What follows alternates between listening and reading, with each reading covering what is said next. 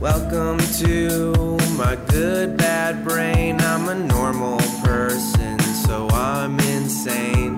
I've got depression and ADHD, but I'm doing better since I medicated me. I'm still not always sure whether I exist or what being a person even really is, but I figured out a long time ago that being alive is beautiful.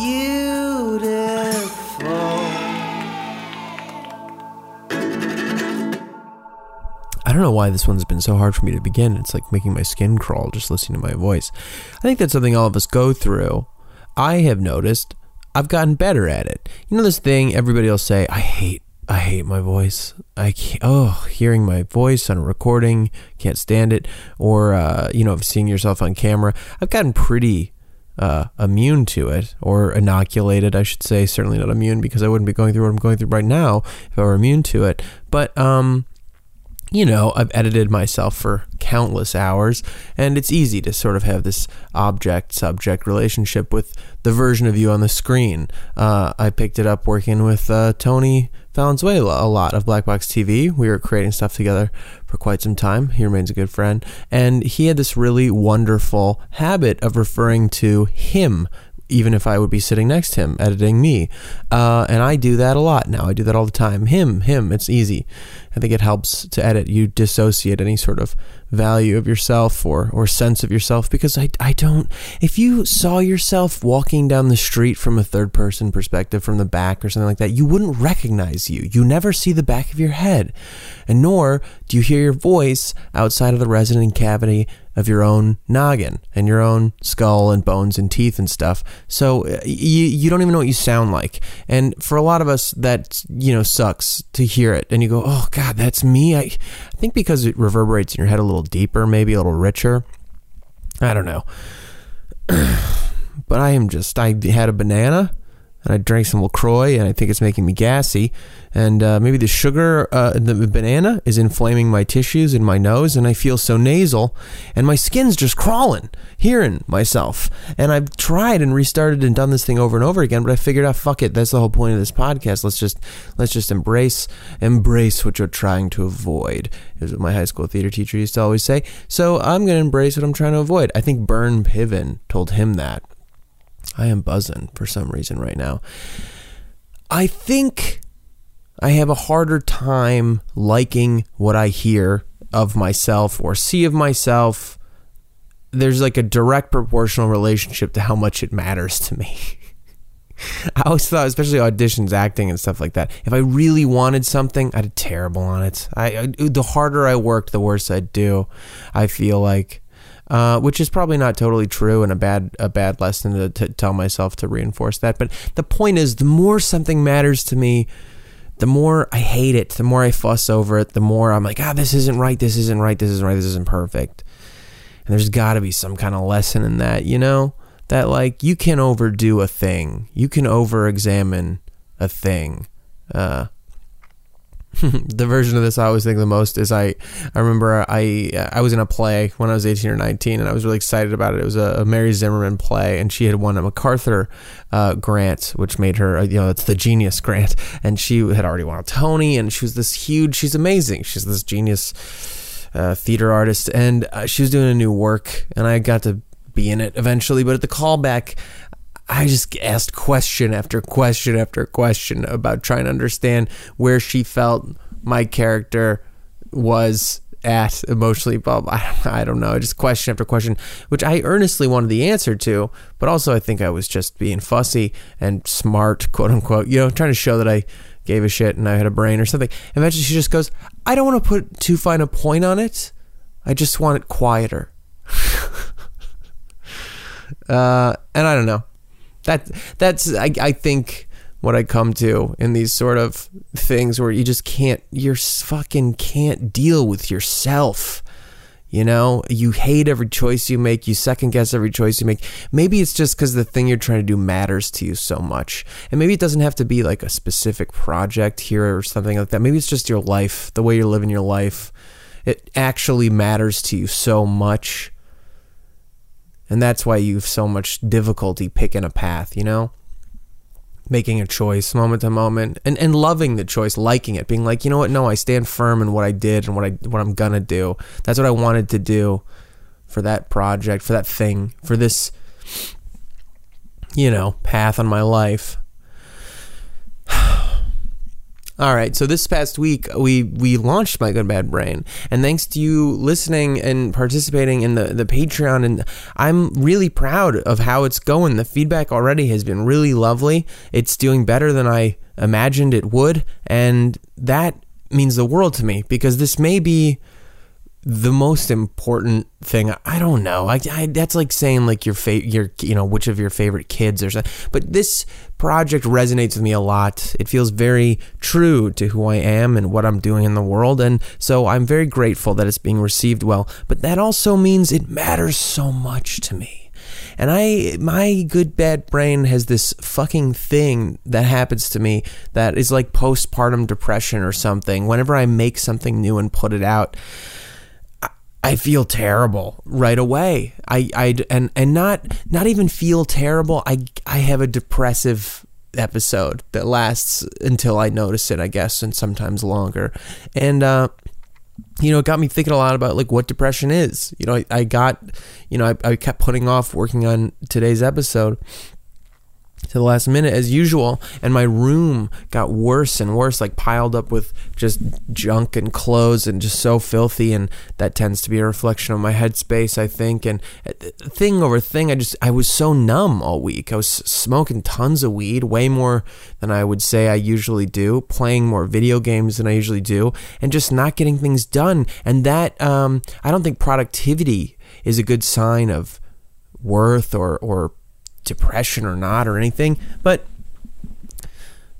if you're not functioning and you wish to be, if you don't feel like you can feel yourself, if you don't feel connected to your universe and world and feel paralyzed and can't explain why,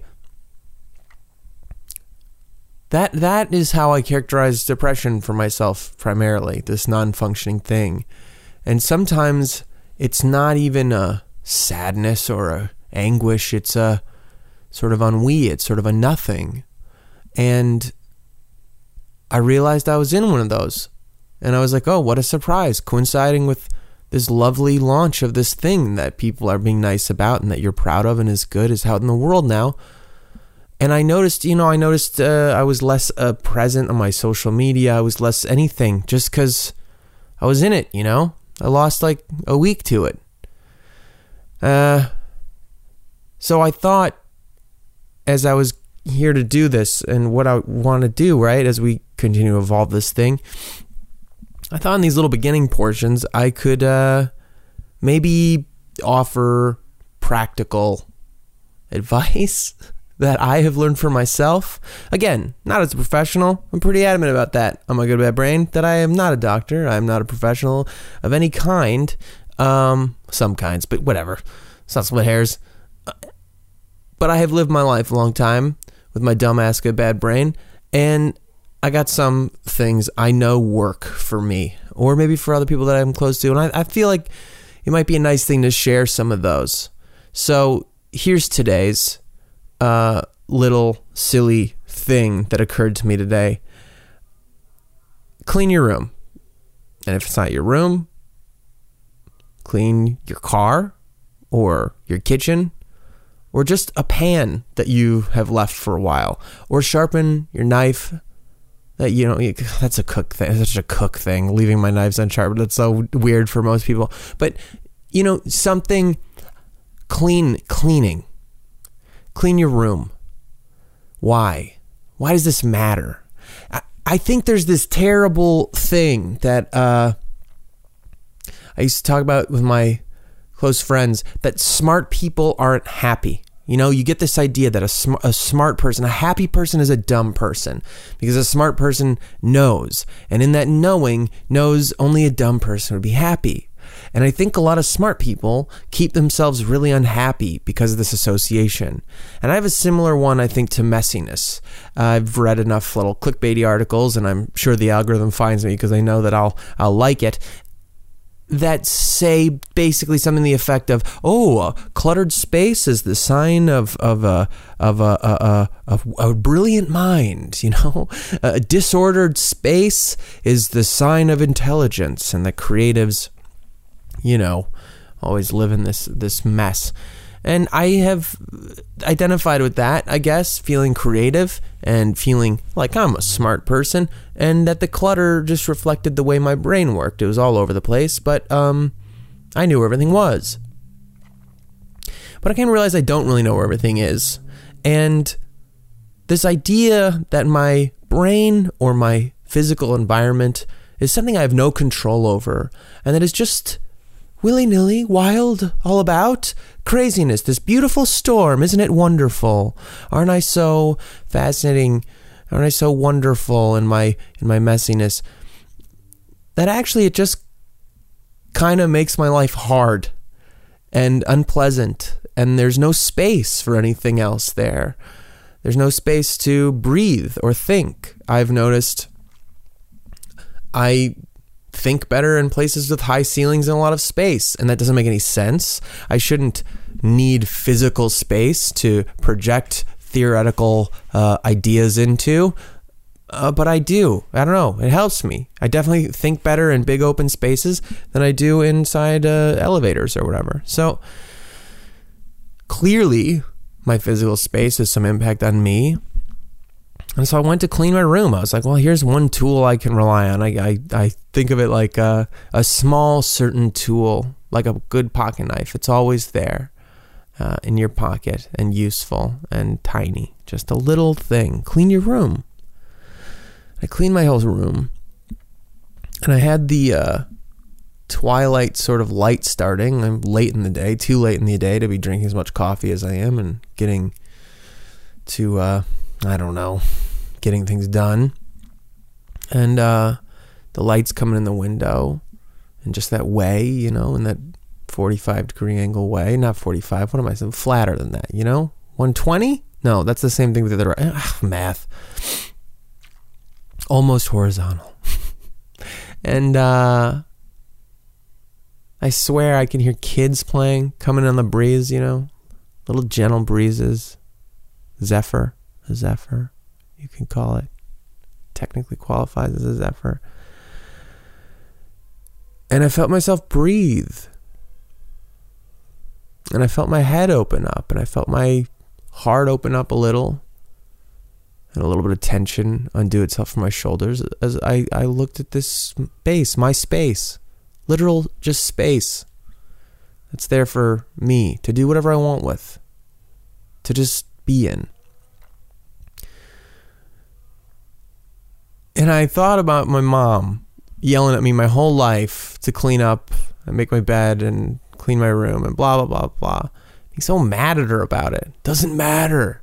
It doesn't matter. That's not, it's just material world bullshit. It's nothing. And I had this moment here sitting in my own room. Here I am of my own volition, cleaning it the fuck up as a fucking grown up. And feeling so good. And thinking, oh, my mom just wanted me to feel this. She just wanted me to know that I can, using my own hands and intention, I can shape my space into something peaceful and kind to me and good, calm. That I'm allowed to make a little eye in the storm of my entire existence and just be there. I mean, this is already splintering off into a million other thoughts of, thinking about how, atoms aren't supposed to be divisible. And then we find out under atoms, there's quarks and neutrons or whatever the fuck, physics, quantum physics. And if you keep getting down smaller and smaller and smaller, there's still just so much more space between particles than particles. And that it's all just space. And that anything else that isn't just vacuum is imagination. It's passing through,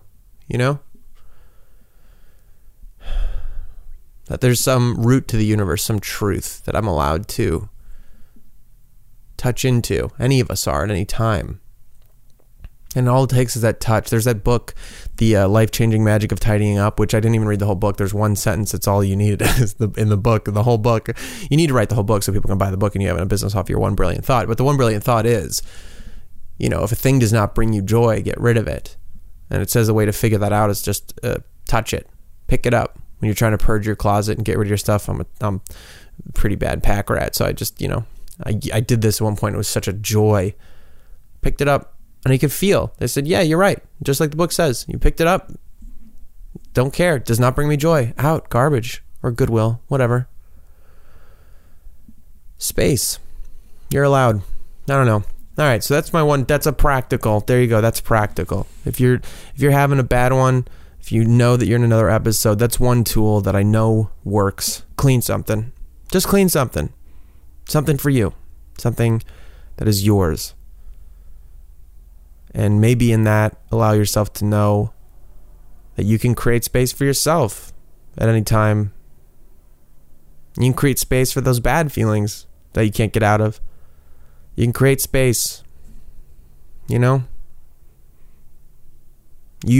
can make that for yourself to be in every waking moment. Okay. Today on the podcast is the wonderful Lily Marston. I met Lily through Clever, obviously Clever TV, which is a YouTube network that what is it? What is it? Pop culture and stuff like that is what it's known for. Big news channel, pop culture news and stuff like that. I fell in there because I got hired to be a host for a show that is now defunct called Totally Clever, which turned into like a Man on the Street show. And it was a whole weird job because I was like never a pop culture person, but I wound up there just through, gigs, media, I don't know, LA. And actually, I think it was Lisa Schwartz who recommended me for that job, and then I got hired there for a bit and met Tracy Stumpf, who's also going to be on this podcast later, and blah, blah, blah, blah, blah, blah, blah. I worked there on and off. I still work there on and off. And they have this one part of Clever that's more like lifestyle.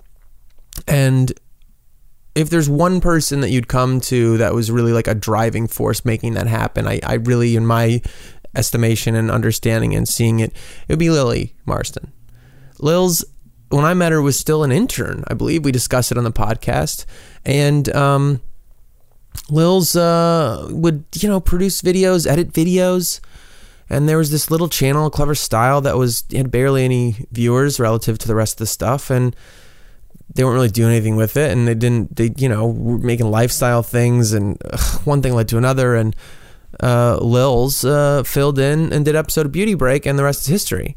She's so funny and real and relatable. And just competent as fuck. Like she would edit the stuff herself. She'd just get it done. And that is to me very inspiring. Something that I struggle with a lot of my life is just getting it done, And we go into it more in depth in the podcast. Because the way this ended up going was I want to talk to people about how they do the things they do in their life. Lil's talks about her suffering with anxiety a little bit and how she works with that and how she worked with graduating and moving out into the world, and it's all really wonderful. And I want to make it like really clear. I'm going to repeat myself through this podcast, but what she accomplished at Clever in building Clever Style into this big channel is not because she had a big companies spend money to try to do what she did and can't do it. She really has something.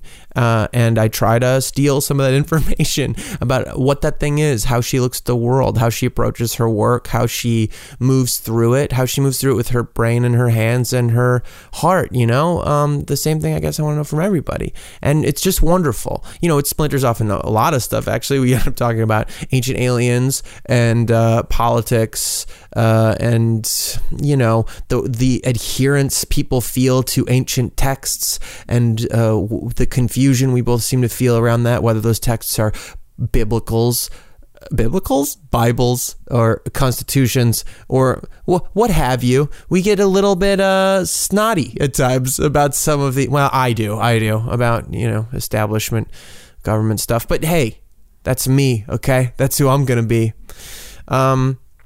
Anyway, this is a long-ass preamble. I'm probably going to do these like this more often. So I hope you like them. More practical little tidbits in the big intros and whatnot. All right. I love Lily Marston. She's amazing. And you are all amazing. Please, if you enjoy this, check out the Patreon. I mean, if you're already this far in, you may be digging it if you listen to me ramble for 20 minutes before getting into the Lily Marston part. Patreon.com/mygoodbadbrain. That stuff really matters to me. And if you're already on there, I'm going to be starting the rewards and whatnot coming this week, I guess, because the month is here. So just little stuff, this kind of thing, me being solo. There's one of them I'll, draw you picture. A la the way I'm doing everybody else's pictures on the cover. You get a little good bad portrait, I'm gonna put poems up if you like the poems and things when I use my brain and heart for that nonsense. Yeah, check it out. The support means a lot. And you know what? If you can just leave reviews. I know that everybody on the podcast says it, but goddamn, it makes a difference. It makes a difference, sure, in the ratings and getting people to go, oh, this has 5 stars. Oh, maybe I'll try it out. But also, it makes a difference to me. It just fucking feels so nice. I might even force y'all to sit through some of the nice, things that people write because they're so wonderful and so kind. Anyway, I think we're really doing something here. That's enough of me doing this. And now enjoy the next, 2 hours of me and Lils doing the same thing. All right, thank you. I love you. Bye. Okay, here we go. Into it. My good bad brain. Bye. And I talked to her, asked her questions about Clever for 2.5 hours. For the documentary thing? Yeah. That's cool. Yeah, it's weird. It's nice. How are you? Great. How are you? Fine. I'm enjoying your comfortable couch. I love this couch. It's nice. I sleep on this couch as much as I sleep in my bed. So I'm probably sitting on your sweat juices. But. Yeah, well, whatever. Actually, yeah, it is weird. A lot of, I think, our body mass, I guess we burn off as gas. What? Did you know that?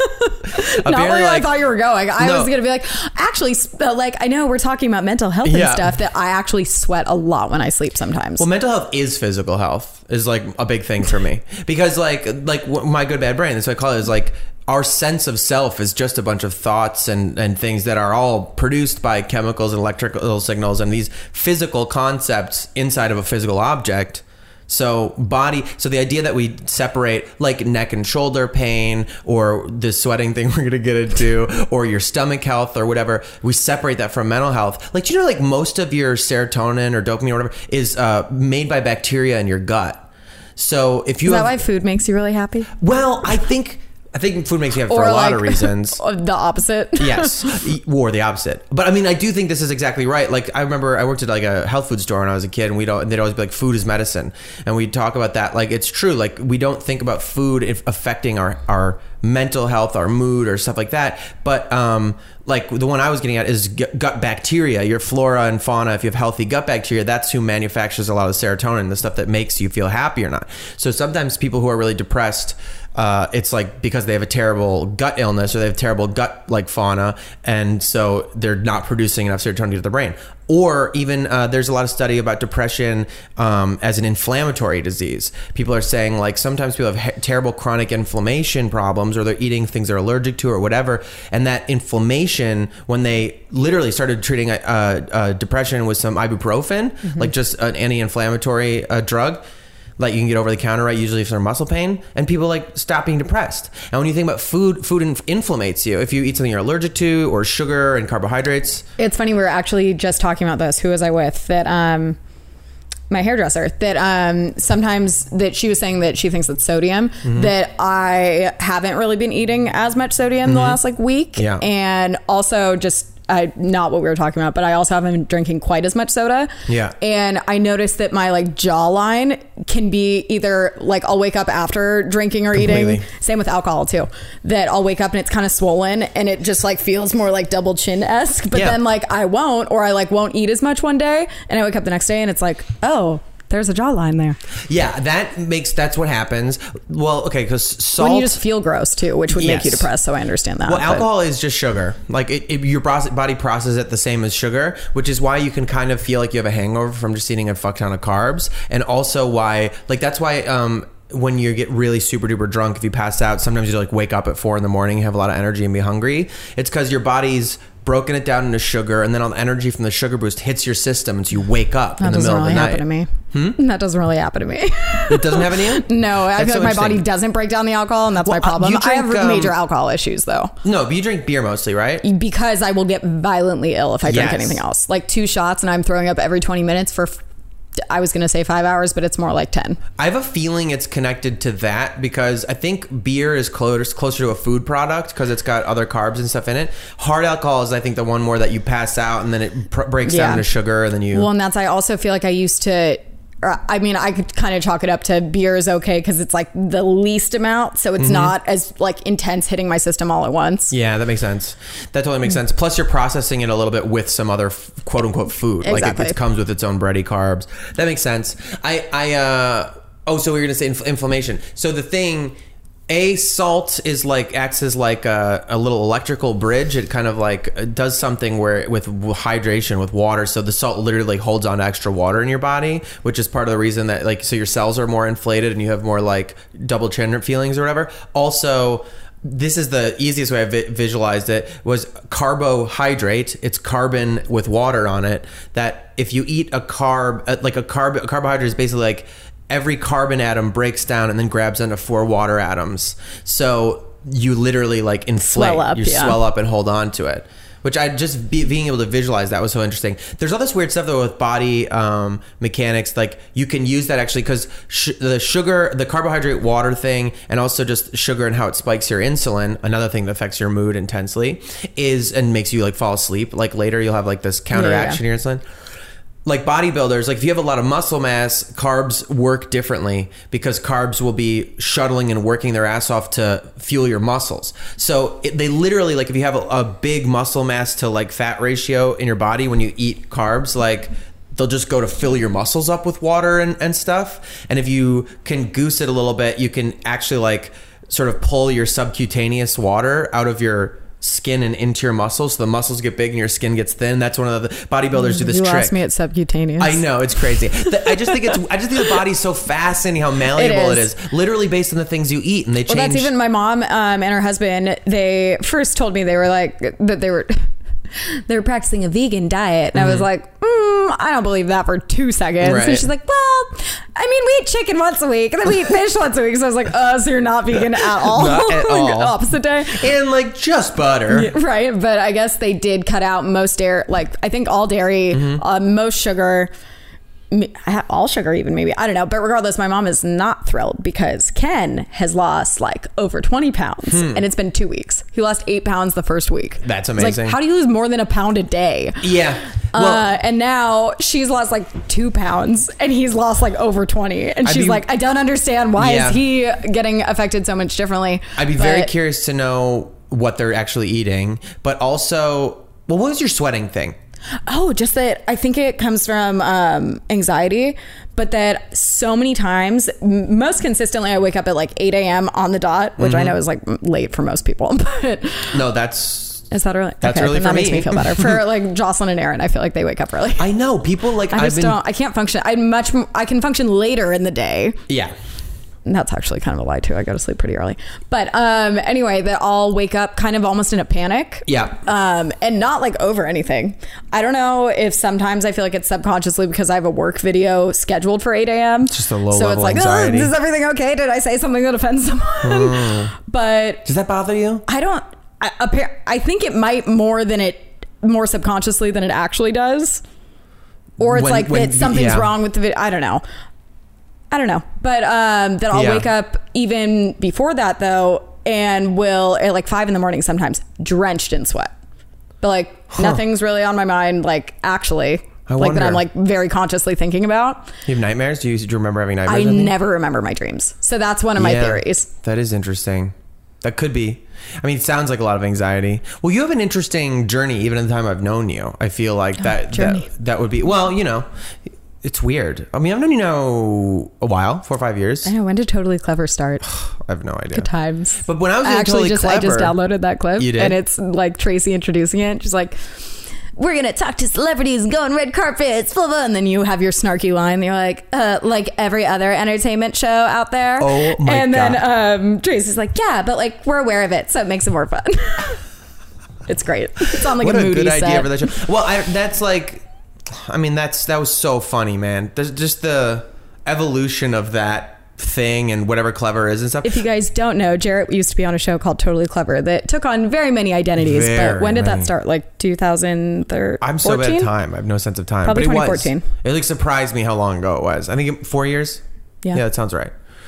But when that was happening, you were mostly editing stuff still and producing things. Well, so I started as an intern, was producing, but I was working on all the ad campaigns, which made me kind of want to jump off a bridge.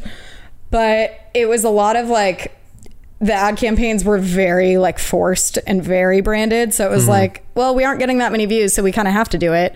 And then I would be the one producing it. So it wasn't anything I actually really liked that I was making. It was just like, I guess this works and it shows the brand and the but and then like, what were some of those videos?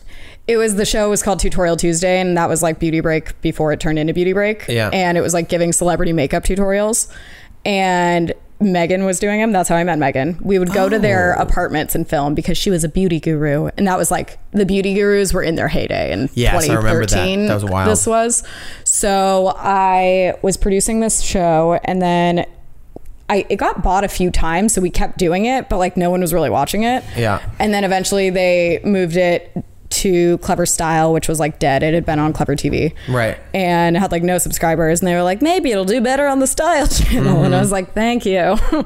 And then at that point I was like, well, no one's watching it. Like, I'll just kind of screw around and see if I can make something that at least will make my job more enjoyable. Because like, why would you want to make something that you don't like?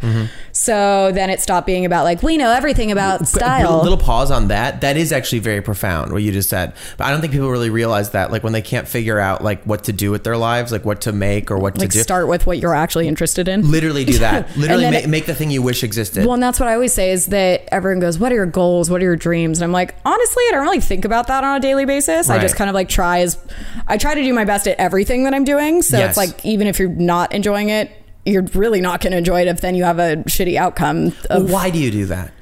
Try your best. Because it could lead to another opportunity where you can try your best at something you do enjoy. But also, I think there's so many jobs out there that you don't even know exist. So it's like, I was in a job that was like kind of what I wanted to do. So it's like, if I didn't really have any supervision, I could kind of make it into something that I didn't really know what I wanted to do, but it wasn't that. So I was like, let's change it a little. Right. And then I've always really enjoyed editing. But when I got hired there, they definitely weren't like, Lily's going to be an editor. It was our post department was like very separate. And I would like give notes on edits, but it was always really obnoxious for me because not that anything was necessarily wrong with the editors, but it was like, if I'm going to give notes that are like, cut this 3 seconds, cut this 4 seconds, cut the music here, do this. If it's like very basic things, I would much rather just go in rather than have to write down all of the time codes, then like watch it again to make sure they did it and like understood what I was saying. If I could go do it myself in 10 minutes, that was going to be easier. So I started editing. Another profound lesson there. Here, this is probably, I can see how this is going to shape up while we keep talking. Just for a second here. I don't even know if you know, but who you are. I feel nobody does. But what you have done, okay, let me just say this. When I first started working at Clever, I was also in a very like, this time of my phase I still am in, where I don't know what the fuck I'm doing ever, whatever. I randomly got this job at this channel like as a host, but I came in there with a very much of a, like, having got a gig there, not billing myself, it was just like, all right, I'm just talent here, I don't know, whatever. And everybody gets their spot in production, like you see who they are. And I met you, and you were just like an editor producer kind of then, like intern. And to be at a company in that position, I don't think people understand what, first of all, like any creative company, the leap from the business side or administrative side or like the working engine part of it over to the creative side is usually an uncrossable divide. Like I have a friend, Jason actually, who's on this podcast, who's doing an amazing job of starting to bridge that gap. Went to school for music, worked in licensing for music, always wanted to be a musician, and getting from within to convince the people that you are actually a creative voice as well and really good at it and should be listened to. And then not just that, but then to prove it by like being incredibly successful. You took a channel that had far less than 1 million subscribers, like 50,000 or something. And you built it to what, 2.7 million now in 4 years? Well, I was even, because I've been working on this 10-year documentary situation. It was, so we started doing it and Megan was still like the main host. And then I would like there would be occasionally a topic that I'd be like, well, it'd be good if 2 people were in it. So like her and Jocelyn would both be in it. Yeah. Or also Megan got her nose done. Oh yeah, so she I remember was gone that. for Those like a videos are month. amazing. So because she was gone, it was like, well, it was funnier if we did 2 people. How about me and Joss try it? Yeah. And it was always Jocelyn from day one was always like, you're a star, you need to be on camera. Yes, and I was Joss like, is amazing. And I've never wanted to host celebrity news, so that was never something I was into. So this was like the first opportunity to even really do something on air that was, at least, I mean, what we were doing wasn't exactly what I was like passionate about, but it was like trying celebrity beauty secrets. But getting to do that, then it was like all the comments would be like, oh, who's that? And then it would give me the confidence to do it again. Because otherwise I never plan on doing it. Okay, we're definitely going to get back into that because so you did this amazing thing that's very hard to do. It's a huge accomplishment to build any channel past 1 million subscribers. Yes, one could argue that it's a company, but I don't think people realize that it was you. At the time, no one was. So at the time, I was you were literally editing, you were making it. I was uploading. I was making the thumbnails. I was titling them. I was so really not very different. That were you getting paid at that time? Were you an employee finally? At least I know. I saw the look on your face. I don't mean like were you rich then? I mean, I was getting paid as a producer. So one could not argue as an editor and graphic designer and content manager. But I'm just trying to point out that you basically you did everything a normal quote unquote YouTuber alone in their bedroom would have had to do, pretty much. I would say I had a couple more resources in terms of like, no, I didn't have to buy all the cameras we were using. That was all there. There was a sound person, but not at first, honestly. At first it was like one of the camera people would do it and it never sounded good. The camera people, I think at one point we only had one for 3 cameras. And then eventually it started randomly doing well. And that was when everyone was like, wait, what do you mean it got 100,000 views? Yes. So this is what I'm saying. Giant companies with millions of dollars behind it putting teams together to make stuff can't create channels that have 2-something million subscribers in a few years. So you were able to cross an impossible divide from businessy, administrative to creative, and then create a wildly successful channel that you were at the heart of, like within a corporate structure. I honestly... The only way it all happened, and it wouldn't have had they been a little more like, they had a very like loose management style to begin with, and they already trusted me because I'd been there as managers listening like, hey, loosen up, let people do their thing. So I had started as an intern, so I'd known them now like a year and a half probably. So they trusted me, and I was always like helping Dana and Jocelyn do everything creatively for the celebrity news side.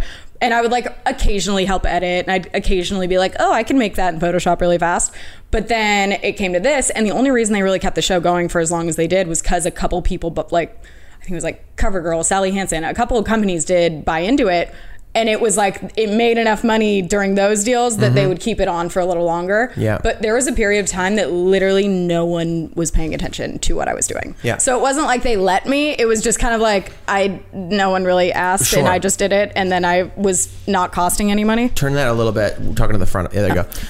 And since it wasn't costing any money, because I was doing, aside from the camera person and sound person, if we use them. Right. It was no cost. So they were like, okay, Lily, whatever, do it. You did this amazing thing that's very hard. People try to do it all the time. People don't succeed at it. And I feel like your demeanor in general is like so no big deal in general about stuff that sometimes I feel like you don't even register what a big deal that is and what an accomplishment that is. And so I feel like what I'm going to keep doing is pausing you when you say certain things and going like, so this is another aspect of how to be successful that this person does that other people don't. I feel like a lot of it comes down to that a lot of people probably could do it if they were in the right situation. I just had a really lucky, I think luck is preparation and opportunity together. So like, I do know how to edit, and I like do feel like I have good storytelling / people skills. So I was able to do that kind of stuff. But I think it was that a girl that I knew from high school worked at Clever in the very beginning, and that was how I got the internship. And it was because I didn't have anything else to do because I just graduated college. Right. And then once I started, I was like, okay, sure. I kind of became friends with Dana and Jocelyn and really started working with them a lot. And then it just was like opportunities that like I didn't necessarily make for myself, but like I was ready when they came. That's true. I guess that's actually nice of you to say, because I didn't mean to be going down this thing necessarily, because I truly don't believe, I think we all learn, one of the hard lessons to learn in America is that meritocracy doesn't exist. Is that like, it is true that just because you're good and do good work doesn't mean you're going to get ahead on your merits, but we're told that it exists, and which is a toxic thing, because then you get people in positions of power who are clearly awful, and we all just kind of have an innate like, well, he must be good, he must deserve to be there. Well, and I think that happens to a lot of people that are just like, they graduate kind of from like seniority and not from doing something. Right. Yes, which is terrible. Which I think there's a lot of like high up people in companies, like the SVP kind of situation, where they're not even really doing anything anymore, but they're making decisions about something that they have not been. The oddity, I mean, I didn't go to college. I've never really entered into that corporate normal world at all. I didn't learn anything in college. But from observing it, right? And we've observed it very closely in this sort of VC funding startup kind of world adjacent that YouTube and new media has been over, watching it grow. Like the tendency to fail upwards is astonishing to me. It's like, well, they had a job pretty like this at another company, and not a lot of people have that. So why don't we just like push them up another? It's like that happens constantly. Well, and then I think of also, I've had this conversation a few times lately, that a lot of people in like marketing I'm not talking about the company I work for, even this was for someone else's situation, but that like a marketing situation, that it's a bunch of usually old white dudes sitting in a room that think they know everything. And I'm like, how could like a 50-year-old white guy know what would be best marketed to like a young girl, like millennial? Like, how does that make any sense? Because at the end of the day, maybe they like went to a really good school and got a marketing degree, but at the time YouTube didn't even exist and the internet wasn't really as prominent as it is now. And it's like, they couldn't have possibly learned the stuff that other people, like, I think millennials now will start to be so much more qualified for jobs because you just innately know so much about technology that like someone will ask you to do something and you wouldn't even think twice. But if you asked someone that was 50, they literally wouldn't know what you were talking about. I think that's definitely true. I also think, I wonder if millennials, because now they were like, are better adapted to learn new things because they were, I teach myself new things all the time. Yeah, that's really cool. Wait, okay, so hold the fuck on. We're turning into this weird like Tao of Lily thing. I know this wasn't the point of this. This is really good, because I mean, there's no point to any of these, but like this, it's a self-helpy-ish kind of podcast, because I'm trying to like, one of the big things I want to do when I started was bring people on who do amazing things. I'm lucky to be surrounded by a lot of brilliant and successful and sort of like iconoclastic people, like very unique people. And I just want to steal their secrets. I want to like know why they are how they are. Well, I think one big thing though is also that no matter how successful you are, or if you like other people might think you're doing good, or school. See, that's annoying. I don't mind that. I don't mind that. But like, I think it's weird that people would mind that. Yeah. Because when you say those words, I know what you mean. Yeah. That means you've effectively communicated. Exactly. And what is it about the people who go like, it's not good, it's well? What? Well, and like, who decided that? That's dumb. Yeah, it's so... Who says the word well? Like, I'm doing well. Literally, I do say that, but I also say I'm doing good. You know what I mean? Yeah. And also, the idea that I'm doing good is actually, like, even philosophically, much deeper and more interesting. If you say I'm doing well, the idea is it's an adverb, and you're saying, like, the way you are doing is well. So, okay, so you're doing great. But if you say I'm doing good, like... that literally means you're doing the noun of good. I'm out in the world doing good. Well, that's not usually what I mean when I say that. But this is what I'm saying. I think there's odd little funny tricks of language and metaphor that we're not conscious of that end up having these accidentally profound things to them, and one of them is that if somebody says I'm doing good, and someone else goes it's actually well, I'm doing well. Oh, okay. First of all, what are you trying to help me? Now you're just trying to police my language to have a little bit of power token or something like that, and I'm stupid. Well, okay, well, you're over there policing me. I'm out here doing good. Okay, I'm trying to do good in the world, good for myself, good for other people. And if you're doing good, it's moving forward into more good. And I just think it's ironic. You know what I mean? It's ironic that only assholes would be like, don't do good, do well. Anyway, I appreciated that. This is what I got from I liked it. So far, these are my Taos of Lily things. One, any job you get, work as hard as you can at it, like just for the sake of it. And you had it from an incentive base kind of thing. You were saying, because you don't know, maybe you'll get a chance to do something closer. But so far, I'm going to not even worry about that part. Do whatever you're doing, do the best you can do at it. You also said you're humble. So despite the fact that you succeeded and worked very fucking hard at it, I've seen you work crazy hours, crazy weeks. Also, the first answer you go is, well, I also had a lot of luck and there was a lot of like fortunate things going on around me. So that too, understanding yourself in the context of a greater whole, very profound, very evolved thinking. And what was the first one you were talking about? Oh, if you aren't sure what to make, if you want to make something, just make what you want to make what you want to see in the world. So far you've got 3 big fucking like profound like principles of being Lils. Well, and this leads me to what I was starting to say before, is that you're like, oh, you've realized this, blah, blah. But at the end of the day, I feel like I'm still just as like, oh, what the fuck am I doing than anyone else. Okay, yes. I think that's something a lot of people experience. And I think a lot of our, like on Clever specifically, a lot of our viewers and followers are very like, oh my God, they're successful. And it was like, I don't think necessarily they think it was easy, but I think they're like, the amount of emails and messages I get that are like, it's like, what do I major in college? Or what do I do here? How do you get that job? They want like the steps and like the secret manual to be like, how do I do what you did? And like, there absolutely isn't one. Totally. I don't have one for what I even did. Like looking back on it, I'm like, I don't know how any of that happened. Yeah. I think there's a thing about that. Like, okay, people want to plan first. Anything in entertainment there's no fucking answer. But I've come to think, I think that's for everything. There's just no fucking answer to you. And I know you're taught in schools because we're taught under this authority, and there's this idea that there's a way to do everything, and that you're going to do this school, you're going to do well there, you're going to get into this school, and they're going to do well there, and they're going to get into, and there's like a path. I think the lie of the path that maybe 10% of the population extremely generously, the path works for them. Well, and it's funny because honestly, that is really the root of where I didn't ever have anxiety really growing up. That was not a problem for me. And I think a lot of people are also like, oh, I have anxiety, I get like anxious. Getting anxious occasionally and having anxiety are not the same thing. Yeah. But can you distinguish that a little bit? That it's like, if something like made you slightly uncomfortable, right, that like would make anyone uncomfortable, I wouldn't really chalk that up to anxiety. But if it's like something that is more like debilitating and it's like a deeper situation where it's like you are getting anxious for no reason and you don't know how to explain it, and it's like physically manifesting. And I think now looking back, at the time I didn't really know what it was, but I think it's that we're taught growing up that there's this plan, you go to college and you do this and you get a job and then you're happy. And I graduated college and I was like, wait, what do you mean? The craziest thing is when the first time you step outside of the system, and it might be after college, it might be after high school. You don't know. I don't know when it might be after your first internship. It might be after grad school and then your first internship and then your fellowship, whatever. Eventually, there's going to be a day when you step out into the world and you realize everyone is just screaming, running around naked with no fucking idea what's going on. And we're just like taking these horrible monkey brains and trying to draw some sense on top of it.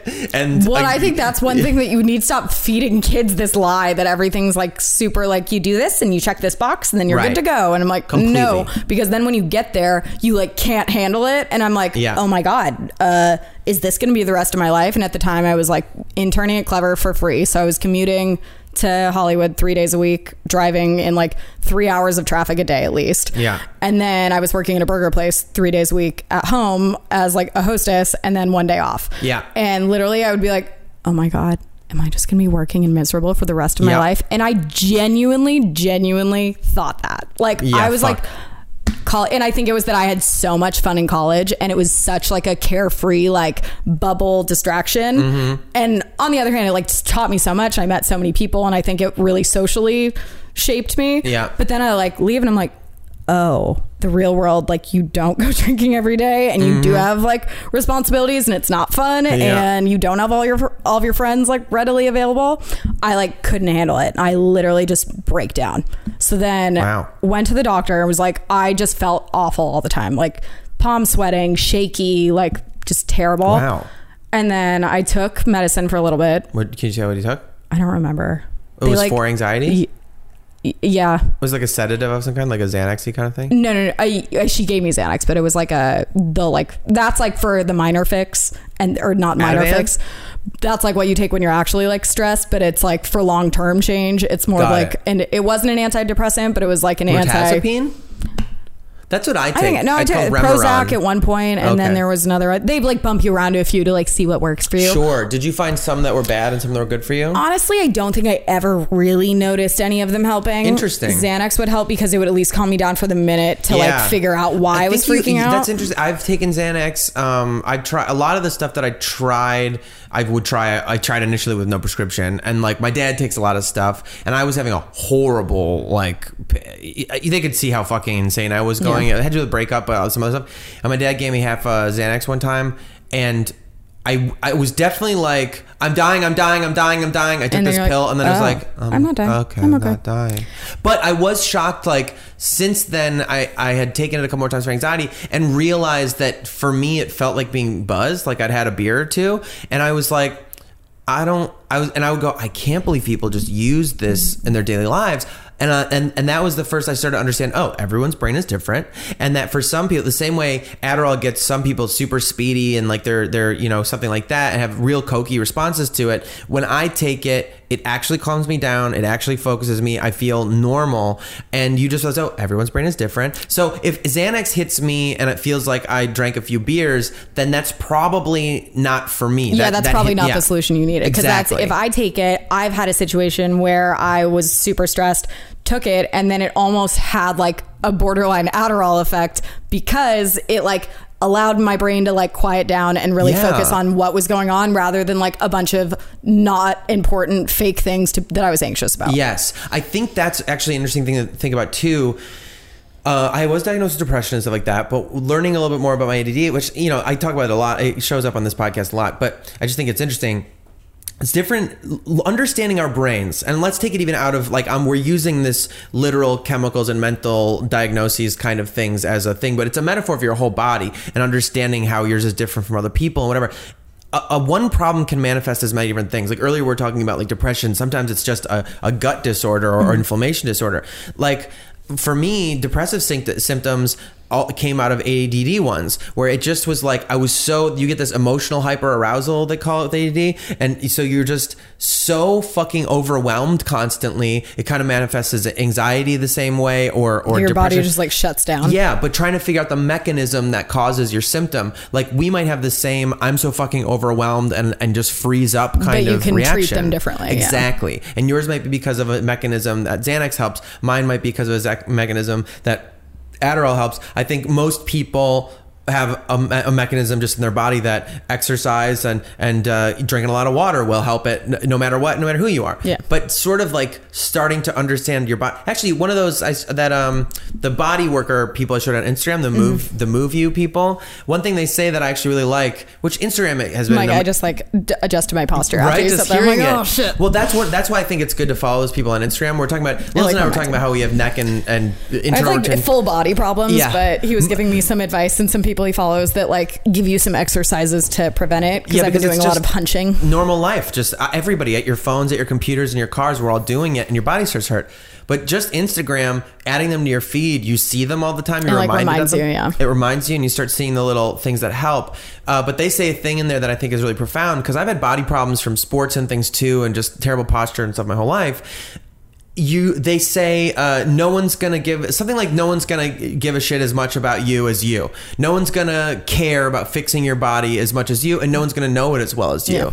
And like we say it on here on this, I like to say on this podcast, everyone's an authority on their own experience. You're also the one who's gonna know your body the best and give a shit the most. That doesn't mean don't see experts. Go see experts who are smart and can add information. But if you really wanna fix anything or improve yourself or take yourself just out of pain or out of anxiety or out of focus problems or whatever, like the person who's going to care the most is you, and it's going to be on you to really investigate what are the roots of these and how to fix them. And that's, I think a lot of my, I know that a lot of my back issues are diet based / how much soda I drink and like being dehydrated, and that my muscles can get irritated easier because they're already so like tense from not that you need to actually be willing to like commit. And like I know that if I was like much better about doing all of that, I would probably feel better. Well, that's why I like the word practice so much. And we talk about you have to teach yourself. Well, because everything's just practicing. You're just like even the idea of practice is repetition, and that like I think practice in the way we interpret it and feel about it and colloquially use it, it has a sort of sense of pretend. Like practice means it's not game time, it's not championship. Practice has a sense of like, definitely, you know, like it's softer, it's not as serious, it's not as real. But then you also like think about when you say like the brain is like a muscle that you need to keep exercising. Yeah. That if you don't, then you're not going to be able to do it exactly as well when you actually need to. Well, and there's that thing they say, practice doesn't make perfect, practice makes permanent. And so I think that's really profound too, that even in your practices, you have to be examining what the outcome is consistently and understand it as a moving and changing thing. Continue this like reflection on what the result you're getting. Am I in less pain emotionally, physically, whatever? And if not, like starting to move around that practice and trying new things, and really like you're just practicing being a human, you know, like, which is, so it becomes this weird simultaneous performance and practice constantly, you know? Well, and then I feel like also just so much changes when you turn around, like depends different for different people, but when you turn 18 or turn 22 or whatever, you move out of your house and like you're finally living on your own and you are much more independent, you have to kind of like relearn like what you care most about and what you actually will make time to do. And I think that's been a huge adjustment for me, just like becoming an adult is like, oh, my mom's not going to make the appointment for me. Oh, that's not going to get done if I don't do it. Oh, that is actually something that needs to be done. Got it. Dude, I fucking have that issue. I'm 32 and I'm still like, sometimes I'll just be like, I'll see candy and just be like, I can just buy all this. All of this candy? I can just buy it and eat it right now. You know? I can have ice cream for breakfast. I can do literally anything I want. And I sometimes maniacally do those things. Like just, it's weird to... Well, and I think that's the problem is that once you do have that, you kind of go full force. You're like, oh, crap. Like, no parents, do whatever I want. They got to try it out. And then you kind of like get to a point where you're like, okay, this is what is actually reasonable. And then it turns into like, I can do whatever I want, and not in a like, oh, I can do whatever I want. Well, the other thing, I think one of the most childlike things I have is I can't put myself to bed. Like if I'm awake, like, you know, like a normal person will go like, well, I need to wake up at 7 a.m. So I'm going to go to bed. I get a nice 8 hours. It's so rare. So rare. I'm always like, I'm awake. I'm not going to sleep. I'm fine. I'm good. I'm awake right now. You know? See, I worry about being like, I'm really not a morning person. If I wake up too early, like I am not, like I feel physically ill that I have to wake up at 7. I need to get at least. No, that's really responsible. It's not even in a responsible way. It's in like but then I almost get anxious because then I think for some reason I'm not going to sleep. And then in the morning I'm like, oh, is my alarm going to go off? I do think I've given over the years, and I've tried to like cultivate this more. I've given my body a lot more like reign over my choices. And so I have to listen to it sometimes. And so like if I exercise more or something like that, it'll force me to go to bed sooner because it needs to repair itself. And I think like that kind of stuff, I guess that's just getting tired.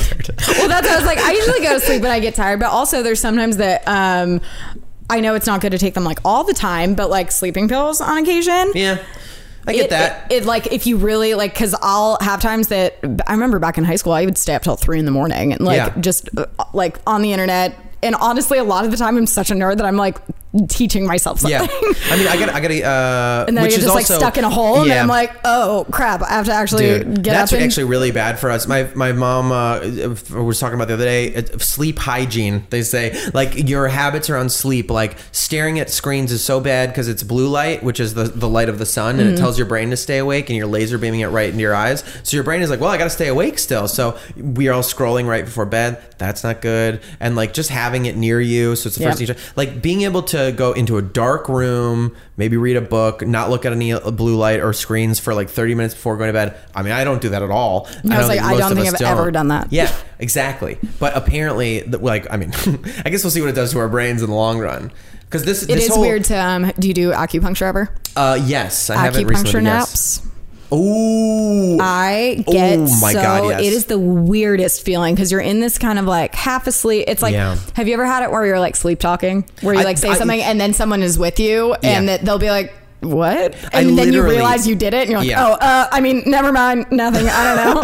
I literally think it's this literal That's like the Twilight feeling Zone. I get that I'm like, in this, like I'm thinking about something, but I don't even realize how I got there or how long I'm thinking about it or why I'm thinking about it. And then suddenly he'll come back in and I'm like, yeah. How long has it been? The whole like, I feel world. like it's like meditating. Yeah, like I'm not asleep. I'm awake. Yeah. But you like chunk down into a phase where you're like and it's kind not of an dreaming. animal. It's very much like just thinking. I think of it literally as a Twilight Zone because the world takes on the feeling of the color at twilight. Like it feels like amber. Like to me, the way it manifests is like I go into this zone. I almost remember them like they're a moonlit amber, like the video that plays in my mind is like has a glow to it that's like toned down a little bit, and it's just so. And then you almost kind of realize it while you're doing it that it's like, this is kind of weird. Like I'm really out of it, and like I also would say in a good way that it when you like wake up from a dream that you really were enjoying and you want to go back to sleep and keep doing it.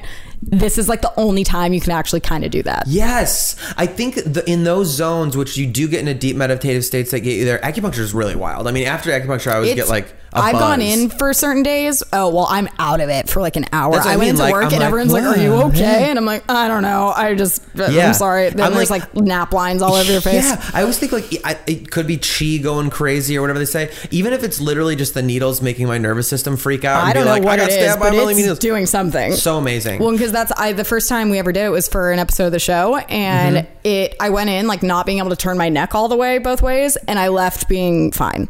And I was like, okay, I was like, some people might doubt this, and that's fine, but it works for me, so I don't care. Totally. My girl moved. She's actually my neighbor. It was a coincidence. You should go to my guy. He's great. I will. Because he has a really cute dog.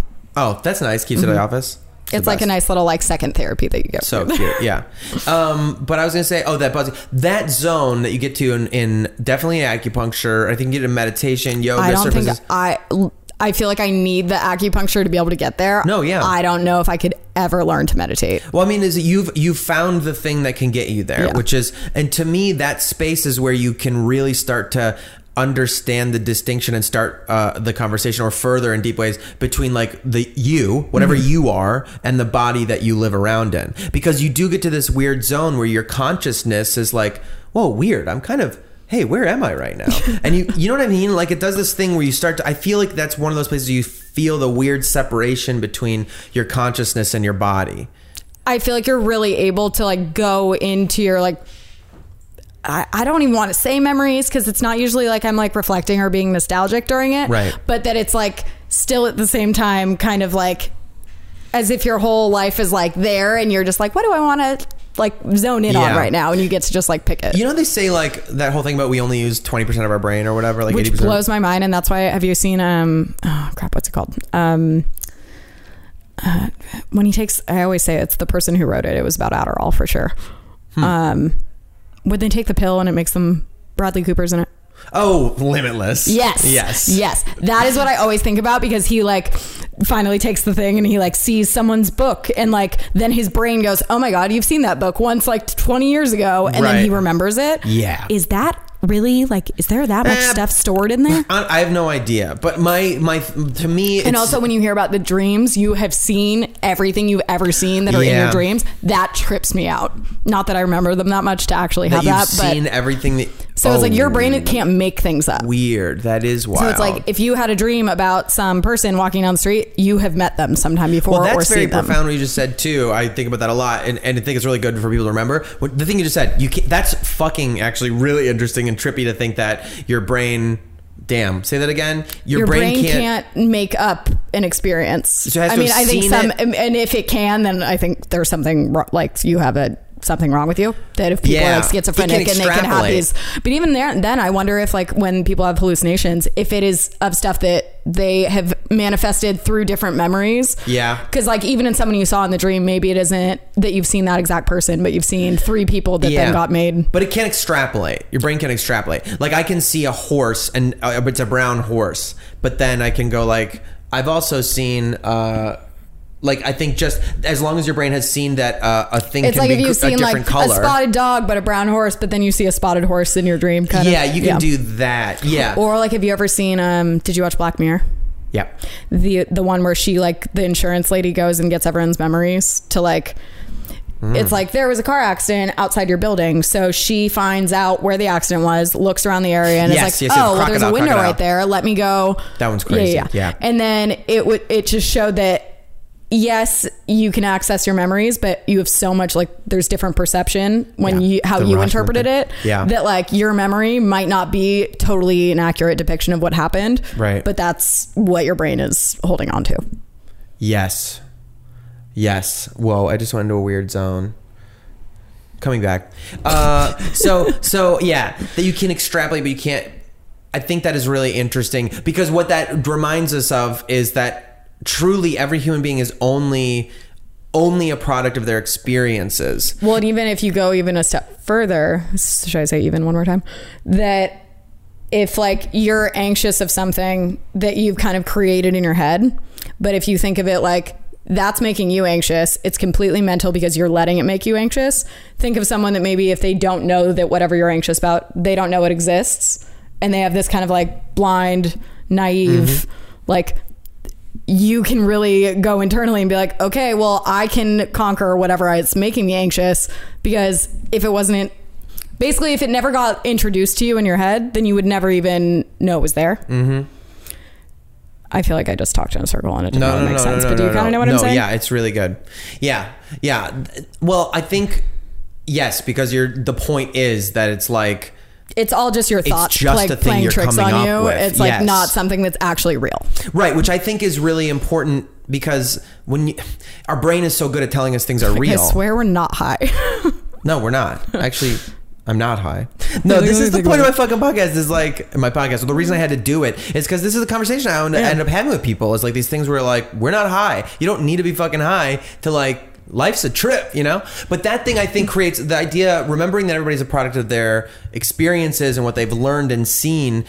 I think if we could wrap our heads around that in a really deep way, it would create a lot more patience for each other. Oh, for sure. And because understanding how something is affecting you. I might be like, that's stupid. That shouldn't make him anxious. But that's, I think, the biggest thing about, if you have anxiety and if you have a friend that has anxiety, it's really helpful, because I feel like you understand each other. Yeah. I have a friend that has anxiety that she always says that her boyfriend doesn't necessarily understand.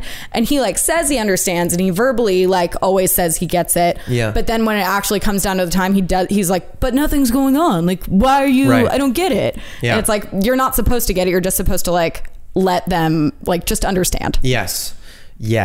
That's empathy versus sympathy. Exactly. No one's asking you to, like, fix it. Just, like, be aware that it's happening and don't try and make it worse. Be present. Yeah, I think there's a great cartoon of that, of somebody explaining the difference between empathy and sympathy. And that sympathy, basically, they use the metaphor, and there's a great little cartoon that goes with it, but it's very powerful to me. I've remembered it a lot. I think about it a lot.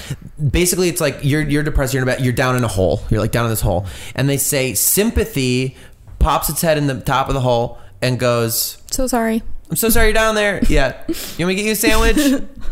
That sucks. And that empathy crawls down in the hall with you and just says, like, I'm here too. Yep. I get it. And it's not, that person isn't pulling them out of the hole. No.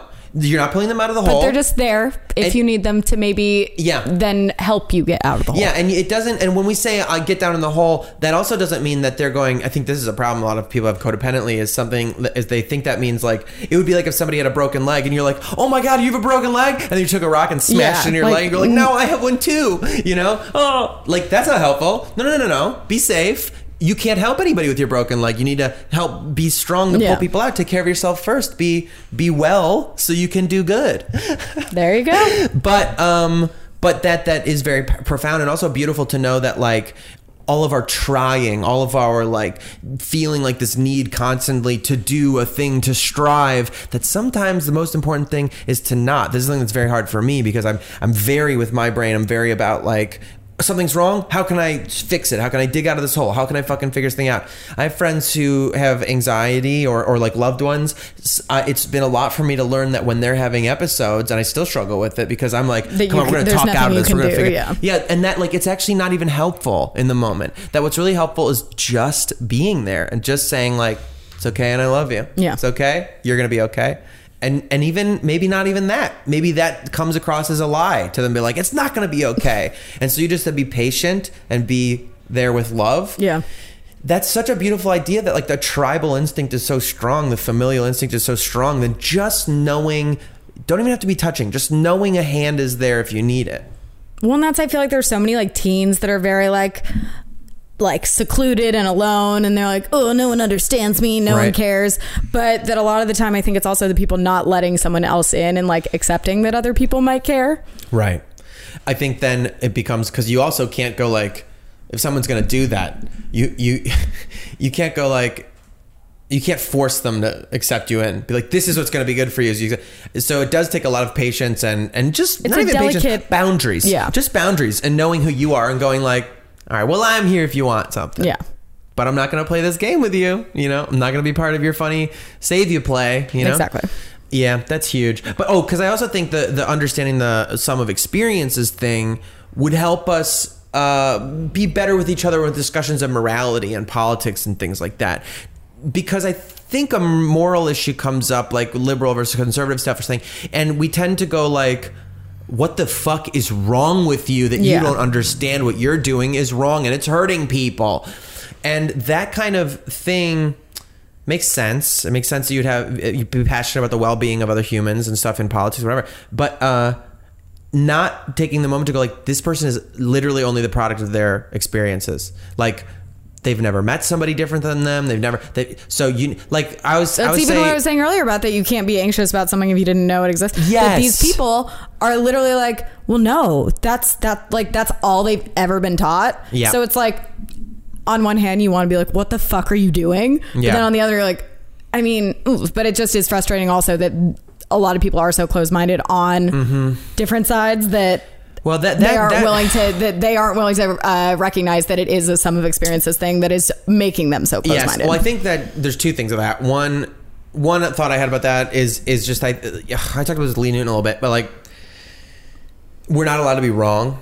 You know, if you say you're wrong, that means you're going to get punished or something like that. So if somebody is told that they're wrong, and according to all their experiences, they're not wrong, then they're like, I don't deserve to be punished, so fuck you. I'm going to double down on not being wrong. Instead of going like, this person's saying I'm wrong. And that would be okay if I was wrong. I'd like to learn something new. If we made it okay for that and there was space for that, then I think people would be more likely to say like, well, what do you mean? Because as far as I know, I'm right. And I'd hate to be doing something wrong. Please explain to me why it's wrong. But that's not... But we're also in this climate that everyone thinks they're right constantly. Yes. And you know what? I think bottom line is they're all right. Like, according to their experiences and things and morality, most likely they are quote unquote right. Like, they're acting in accord with the moral codes that they've been taught, the things that they've seen. You know, which is like, there are moral codes that like, I thought this about the Wall Street crash and shit like that. Like, when everybody's surprised that like the stock market closes because of the subprime mortgages, because like basically because a bunch of bankers went out and did shady fucking shit, you know, you're like, wait a minute. When do people not do shady shit with money, first of all? Well, exactly. But I would suggest the possibility that you literally put them through schools, like colleges, teaching them the morally correct thing to do. The core mission of your job as a banker, as a business person in the world, is the bottom line, is the shareholders' money, is to make as much profit as possible for you. And that's the goal. Any other thing beyond that, and then you're surprised when the whole thing becomes completely predatory, eats itself alive, and crashes. But you told everybody that being a good boy, being a good banker, a good accountant, a good person was to follow these principles. And if we could really understand each other as always, in a weird way, operating from a sense of good faith morality. Oh, well, they told me in the church that if you're gay, you go to hell, you know? Like, I don't want people to go to hell. They love people. For me, you know? If this is a different tangent, which I don't know if we need to go on right now, I'm not a religious person at all. The Bible shit about gay people, it's insane. I truly cannot understand, because I'm like, that's fine if that's what you were brought up learning and you're like, okay, this book taught me this, but how do you not have the common sense or just like more bigger view of the world, to not like to pull back for a second and be like, this book was written when yes. and by like people that like, who were they? Like, yes. No, like that's not how you can. It literally text on a piece of paper is going to like suddenly change the laws for like an entire country. I'm like, how could you possibly? It's totally fucking insane for a lot of reasons. I mean, like one thing I think about, okay, like when thousands of years, let's say we're 2,000 years ago, like survival is a different thing. Keeping humanity alive is a different situation. And one thing I thought about, like when people look at like slavery and just generally like capitalist principles of like that always benefit a high class and everybody else is kind of subhuman to them, up to and including today. But even of looking at like hard real slavery and stuff like that, like humanity as an organism that wishes to perpetuate itself doesn't need everybody to do well. It just needs some of them to do well enough to keep procreating. And if that means that some of those organisms decided that the rest of the humans are less than humans, and actually we're gonna have a better chance of surviving if we treat some of them as less and disposable, our family will survive, great. That doesn't matter to the organism because it just wants to perpetuate itself. And if you are living in a climate where potentially it's true that there's not enough to go around, or it's very dangerous and very risky, or you could just fall and hit a rock and get a little scratch infection and die in a couple weeks, I can understand that you would put some fucking mystical rules together and say like, hey, boys don't have sex with boys, make babies, because whatever, you know? You can kind of start to understand why they would say, don't eat these kind of animals, don't eat pigs, don't eat shellfish, don't eat these things, because sometimes they're infected, people get sick and then they die. So we're just going to eat these things that we've had pretty good luck with. You can kind of understand the logic. Then it's like, this is working, so let's do this. Right. And they don't. And then fast forward thousands of years. Where evolution and things have changed. We have antibiotics and there's enough to go around for fucking everybody. And there's so much fucking space for everybody's weird ass dreams and things to like express themselves however the fuck they want to be. And you're still reading this fucking book. And this is such a random thing to pull in here, but have you ever seen Ancient Aliens?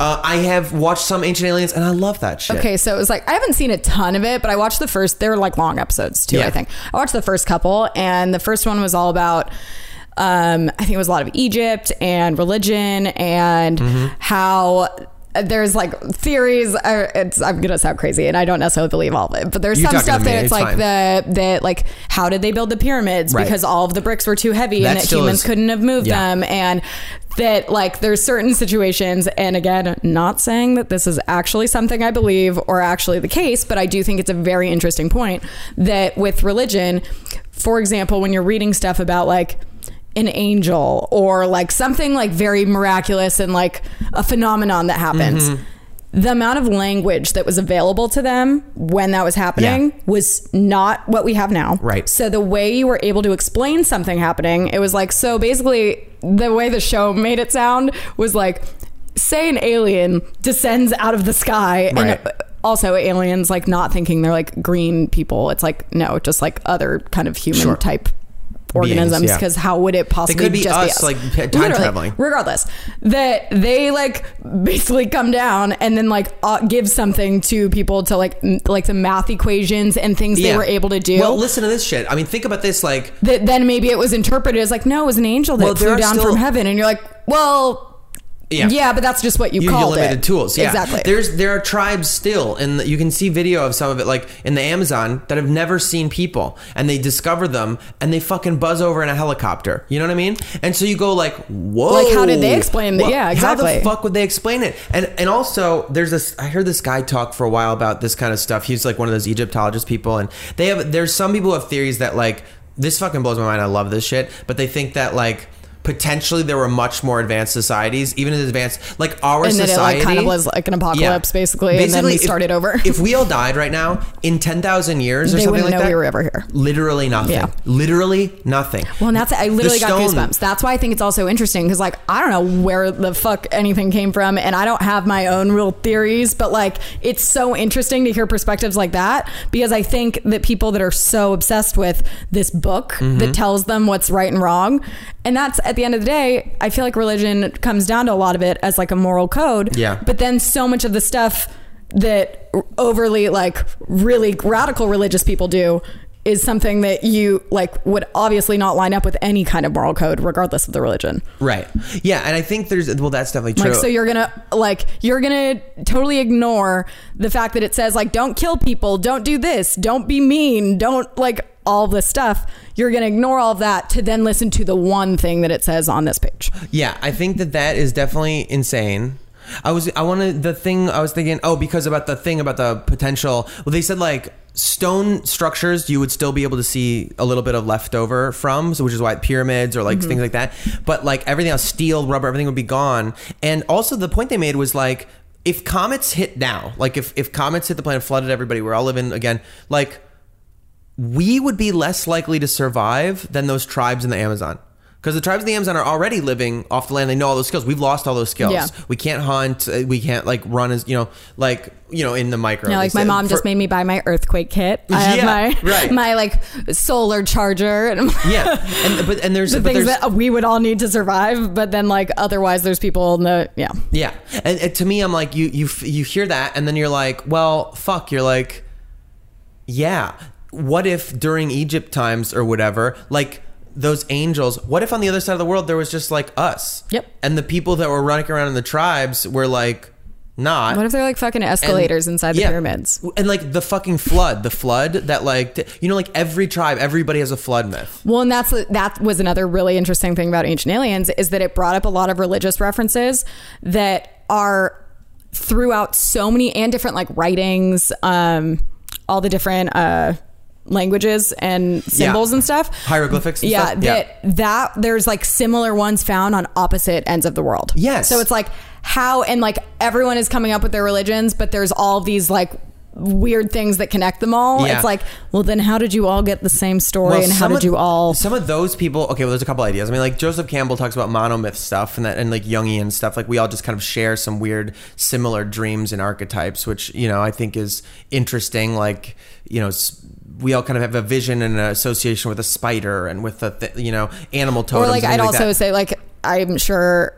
So I'm not very well versed in hieroglyphics, but that a lot of it were like a lot of them were symbols for things. So it's like, if it's a drawing of a tree, then you're going to have a drawing.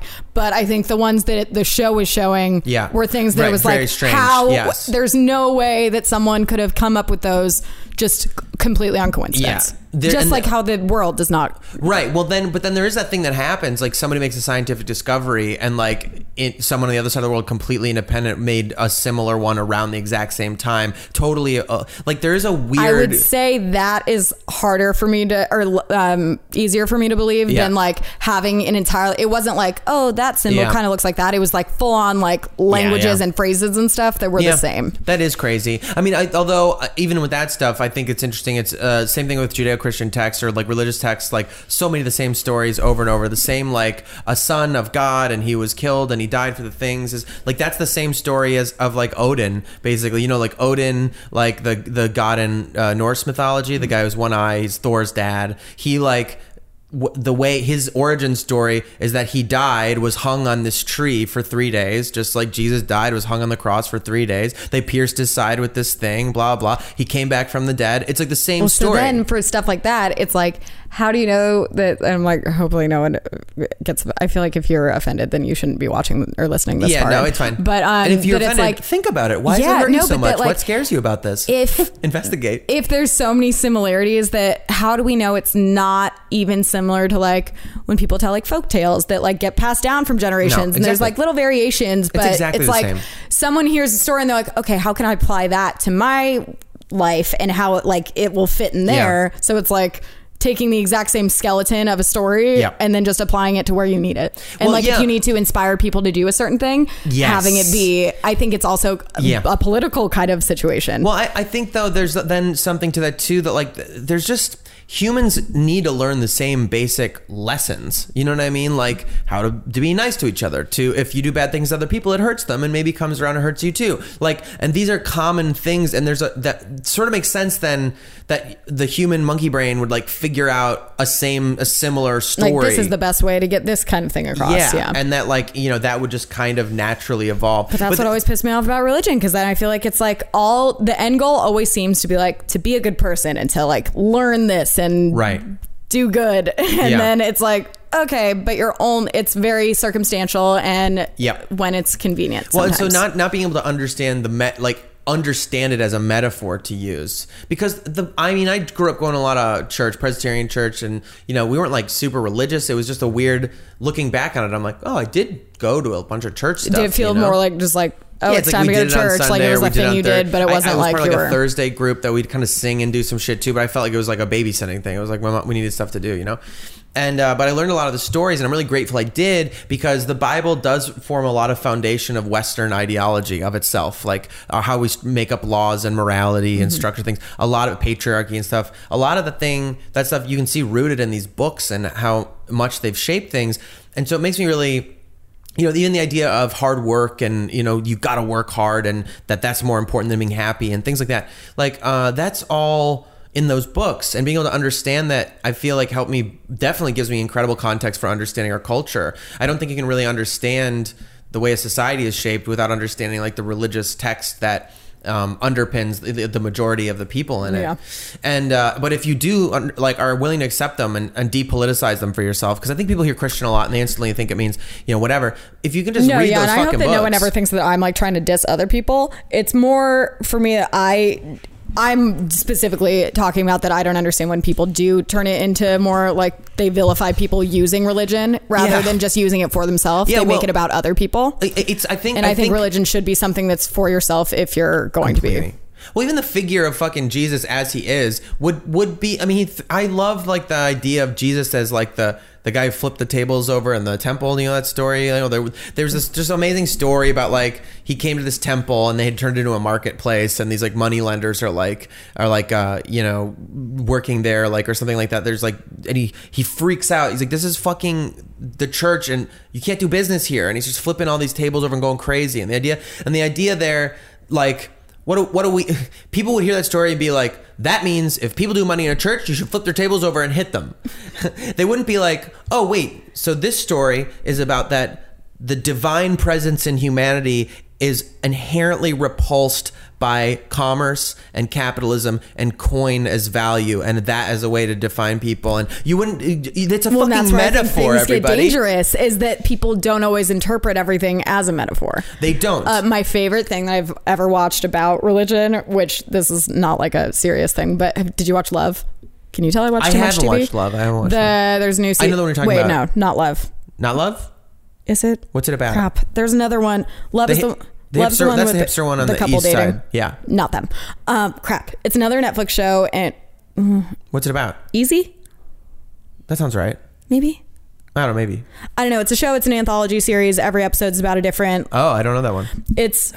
Whatever. The episode I watched, it's the girl from the movie Patty Cakes. Okay, I don't know that movie either. I think her name's Danielle something. I'm terrible. Ryland knows her, I know. Whatever. She is in an episode, and then it's Judy Greer, who do you know? Yeah, Judy she's like great. The friend and everything. Yeah. But so she's the mom, and basically it's mom and dad, and they come home, they walk in on their daughter who's like 16 or so having sex, and then to like punish her, to like get her to see the light, they're like, okay, as punishment you have to go, or she's like 18, so she has to go to church with them every week until college. Okay. So and she's like, but I don't believe in that. Like, you're gonna make me go? And they're like, should have thought of that first before you were fucking your boyfriend. Right. So then she starts going to church, and they make her go to Bible study. And she is very smart, but like uses it all as like people are saying, like they'll read metaphors and then she'll try and interpret it like way too literally to like make it like, oh, well, she goes home later and she's like, Mom, I learned a lot of interesting stuff in the Bible today. Like basically it says like, if you're rich, then you're probably going to hell.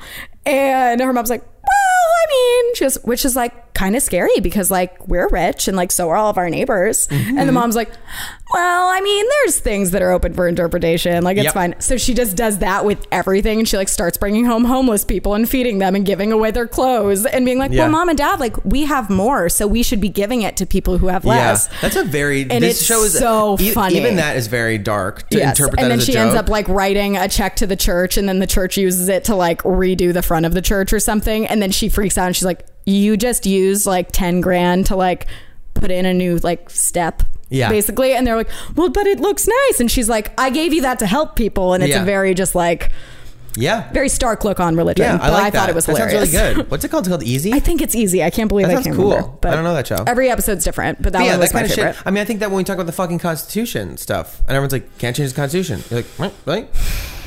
Wait, the thing you say we can't change literally is called an amendment. Yep. And that's, I don't even want to get into gun control, but we don't have to. I was like, I don't just overview though. Yeah. I'm like, which I'll get occasional people that like try and troll me on Twitter, Sure. and they're like, blah, blah, blah, and they like want to have a debate. And I'm like, dumb. Okay, here's the thing. I am not a politician. I am not a like person that is very knowledgeable about all of the policies. I don't know the solution. Right. I don't claim to have an answer of how we're suddenly going to stop shootings. If I think we you're made the kind it, of person we should listen to. The illness of the society to think like an expert only. Sorry, are you familiar with experts throughout history? Are you familiar? Are you familiar with the fact that like 9 out of the 10 doctors didn't think bacteria was real? You know, they're Well, I like, just think wash our hands before surgery. Oh, listen to this man. He's barely even a doctor. Oh, smoke these cigarettes. You'll feel better. You know.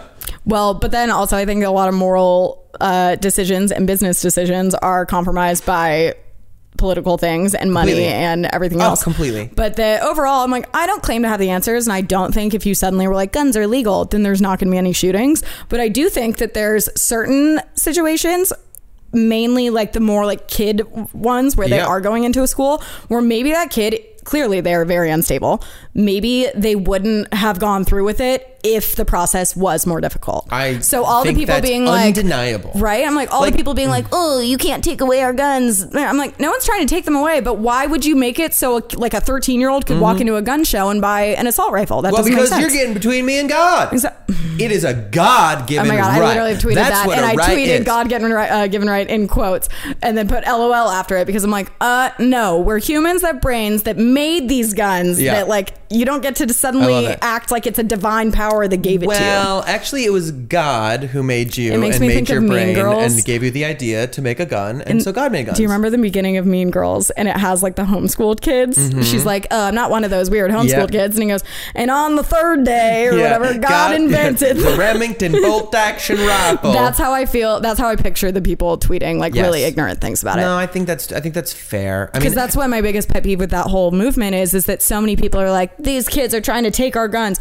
No one's trying to take away all guns. Literally, they said that about Obama for 8 fucking years. And yeah. that motherfucker and the rest of those fucking Democrats who had the House and the Senate and the White House didn't do fucking anything, okay? So next time you're telling me Democrats are going to fix some fucking shit, they're neoliberal bullshit with like all their fucking money influence. They don't care. They don't care. They don't care. They're basically Republicans now. They don't fucking care. Anyway, we need solutions. No, but getting back to the thing... Like, which I think it's scary and kind of important, though, to be compassionate about the fact that, like, the people who say this stuff are only the products of their information. Let us just repeat, though, forever and ever, that, like, that document, this old-ass paper that's dictating how we live now, was written when you could own a person. Yes. Okay? Yes, literally. By people who owned people. Mm-hmm. And every time you try to tell me, well, it was of the time, it's like, it's like, well, and then even I think really? That, honestly, people are like, oh, the gun thing is getting out of control. Are we getting more guns, or also is it just like people have more access to information? Yeah. A kid 20 years ago wouldn't have been able to go online and go, where do I buy a gun? And if they lived in a middle of nowhere town, they wouldn't have any kind of resource to figure that out unless they were like friends with people like convicts. Yeah. So like, I definitely think the way that you're able to like literally look up how to like genuinely could Google how to make a bomb. Yeah, I've done it. I was like, I haven't because I don't want. When I first had BitTorrent, I downloaded so much crazy shit just to see if you would come get like just swatted. To have it. Just I was like, maybe there'll be like a apocalypse one day. I'm gonna download this whole big thing about how to make bombs. But I think that has made such a difference that people are like, oh, video games and movies. I'm like, no. I think it's that now it's just easier. So if someone was really pissed off and they think that that's an easy option that they could do, and that's but you also have to be.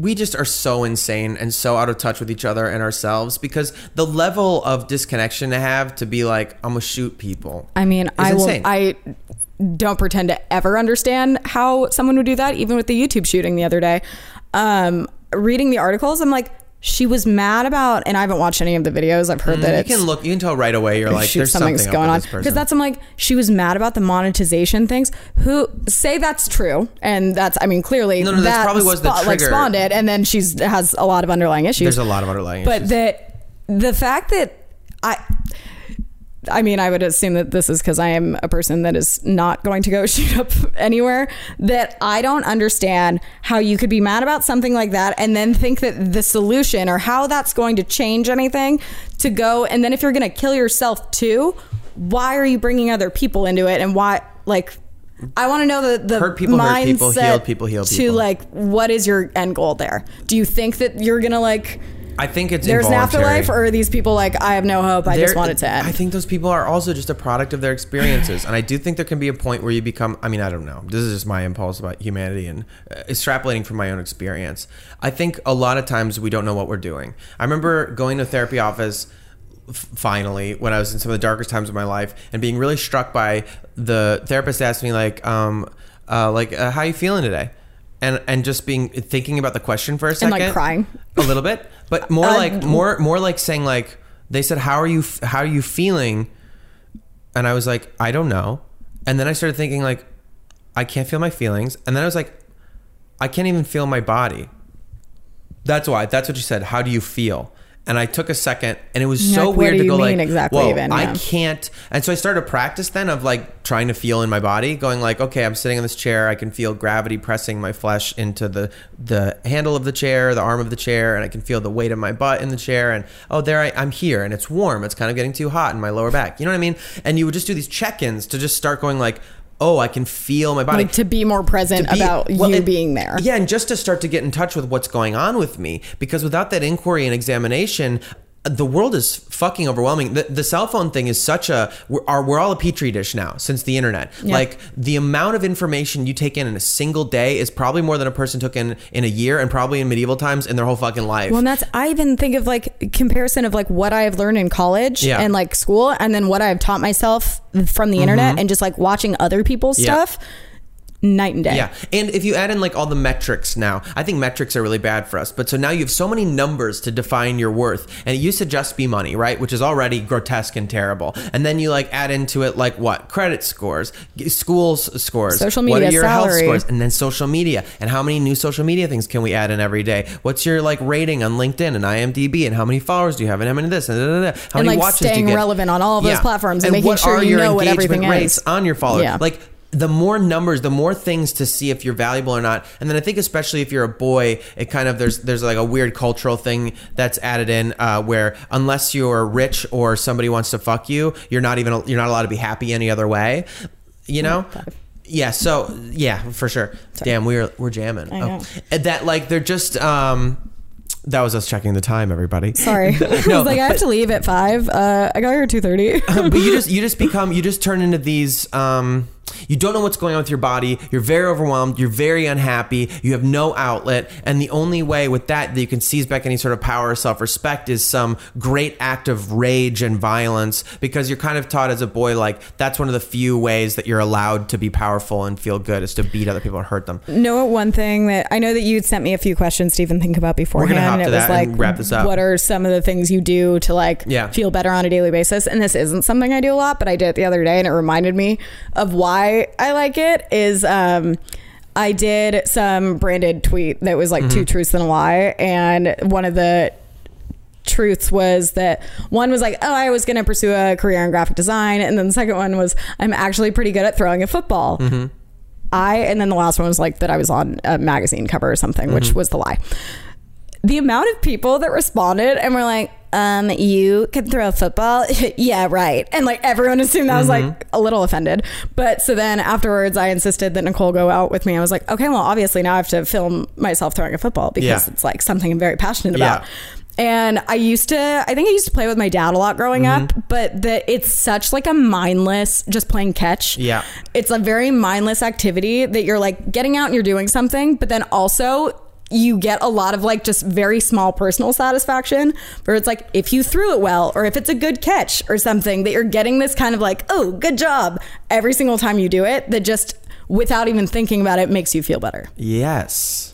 That's great. Was that your answer for your practices? It was that, and then I was going to say that I also I brought it up several times. I teach myself things because then if I can teach myself something or learn even a kind of concept and then apply it to something, I'll teach myself something to do editing in Premiere, and then I'll be editing a week later, and I'll be like, oh, I can use that thing that I learned. Yeah, it makes me feel so oh, good, you did something and you accomplished something and you furthered. That's so great. So it gives you a lot of personal satisfaction without being some momentum too. Just being oh, you're so good at everything. It's just you don't even think about it. You're just oh, cool, it worked. I learned this strategy from my friend I really love where if they're really overwhelmed and they have to do a lot of things, they make a list, and the first thing they put on a list is make a list, so you immediately get to cross something off. I usually will put something that I've already done. That's so smart. I mean, that's great because that does create or something momentum. that's super easy that I know I'll do. So it's the first one is order groceries, because I'm a lazy piece of shit that will order my groceries, not go. But and then underneath it's clean your room and do this work thing and respond to these emails. The first one's okay, do something that scrolling through groceries is not a hard thing that I mind doing. So it's okay, I'll start with something easy and then we'll escalate. Really quick about that though, that's funny that that instinct, right? That's such a cultural order groceries, which I do because I'm a lazy piece of shit.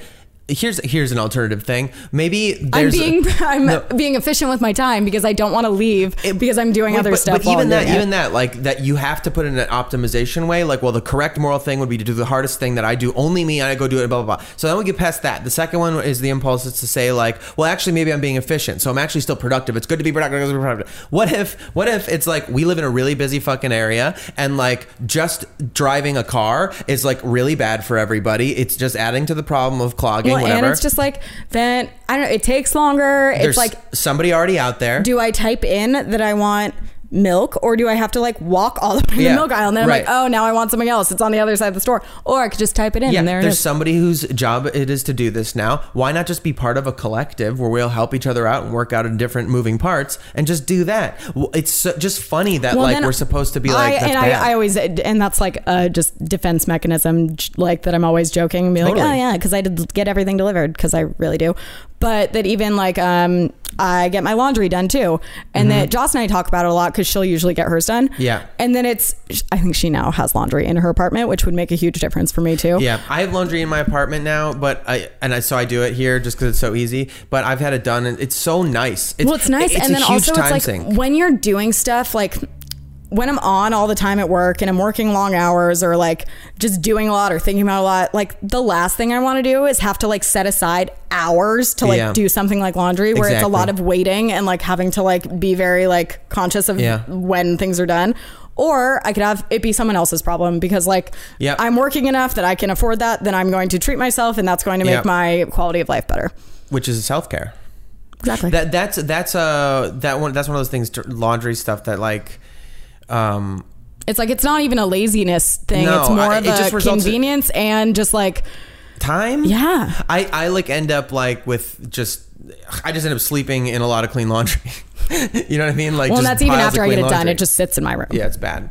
Well, let's segue on then and continue with the 6 quick cues. Oh yes. Because I'll say that practice thing that you said about having the if you build momentum around success and little hits of I did a good job, whatever, you'll just innately feel a little better. Well, my brother and I say this thing too. I think it helped in sports a little bit too, and we apply it to video gaming now. We've been getting better at video games, but using weird manifestation principles and positive thinking strategies. And one of them is winning is a habit. If you win and get used to winning and well, it's because you're not gonna screw up or let something slide because you're worried that you're going to. If that happens, it happens. But otherwise, you have a positive oh, yes. I can do this. I've done it before. You just subconsciously move forward, and there's so many other things that you do because you expect them to work, so they work. Well, and also even with I used to play basketball. Thinking of that, you would never start warming up by shooting a half-court shot. You're always starting with a layup. So why would you dive into something and fail if you can maybe set some things up first that are gonna at least get you ready for it? Completely. Yeah, that's great. That's right. You did play basketball. I always forget that. I forget about b-ball Wills. I wasn't that great. I was good at I can shoot threes, but I was I was really little in high school. Mm-hmm. So, and most of the girls who played basketball were not. Yeah. So I was just kind of scared of everyone, and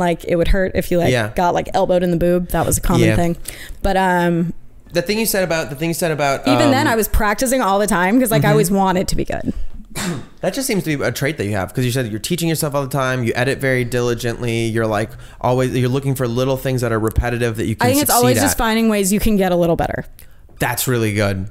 There's a great thing in a book that you reminded me too of when we're talking about this idea of like, if you worry about you're gonna mess it up, sometimes you're more likely to mess it up. Like one of my favorite books, it's like this. This guy just says professionals get embarrassed later. Like.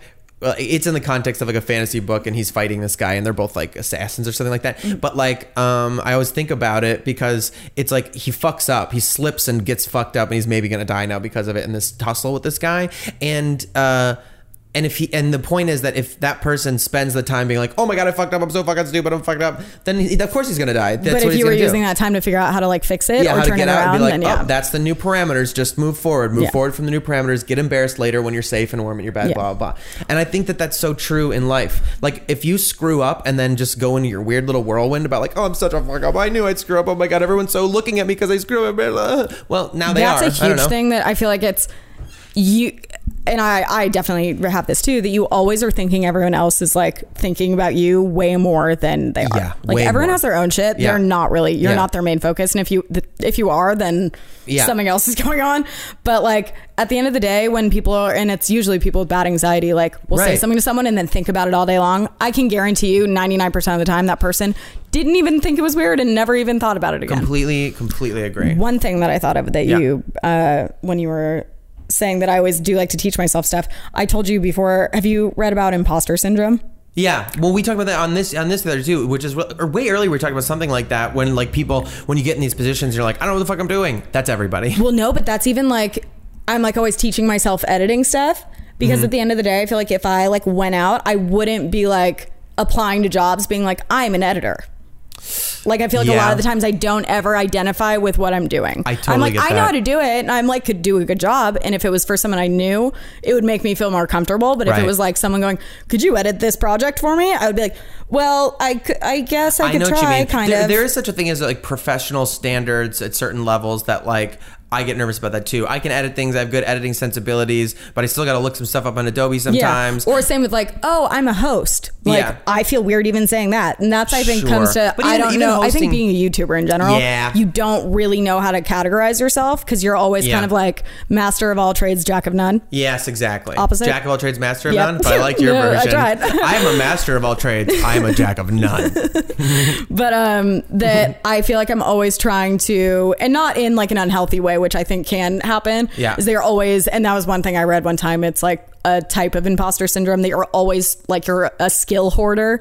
Ooh. That you're like trying to learn all this stuff, but like you don't actually need to, and it takes away from the stuff you do need to know. Ooh, and that you should wait until you actually need to know it. Like for example, if I'm trying to do something editing, I'm like, how did that person do something like that?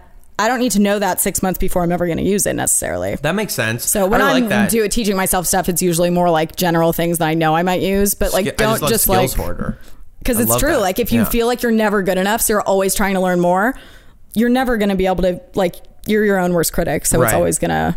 Yeah, that's a fine line between like preparation and no industry standards and stuff. Just being like, you're freaking out and thinking that you're not good enough. Right. Cross that bridge when you come to it. Yeah. I would say burn that bridge when I come to it, but you know. All right. What's something cheesy? Because we're deep in the 6 quick cues right now. We're going to say that first when we're done with practices. Something cheesy that actually inspires you. Lately, I've been watching a lot of American Idol. Okay. Mostly because Katy Perry's the host and I love her. Love it. But also because one of my favorite things to do is watch people, like videos of people's dreams coming true. Oh, that's really American nice. Idol's like not the best example because I feel like a lot of the time it is a little overproduced. But like there's some genuine moments in there that like watching people cry because they like think they're gonna now be like pursuing their career that they've been like training their whole life. I just like can't take it. Ugly crying every time. And then I feel like that makes me be like, keep going. Like other people are going to follow their dreams. You keep following yours. I think that's a really good thing to keep in perspective about a lot of like lame Hollywood stuff, because Hollywood stuff does feel gross. Definitely is a money making thing. There's a lot of gross stuff about it. But there's like, still some really genuine moments that people are like, I mean, Hollywood is very much, everyone says it's like, that's where you go to follow your dreams. And I feel like it gets this really negative stigma, but like all the people in LA are usually like really hard workers and they're trying to do something that they don't even necessarily know what it is. I know. I also think it's good to remember like all those weird, like those rooms full of people at the fucking Academy Awards and shit like that. My friend always does like, they were all drama weirdos. Yep. They were all like weirdos somewhere pursuing a weird dream, and now they did it. These aren't even cheesy, but also to add to that, like celebrity graduation speeches when they're like that's nice. Honorary, those are really nice too, because I feel like they're always like I was 35 and like didn't have a job, and then like 2 days later this happened, and then like what's your favorite one? Do you have a favorite one you think of?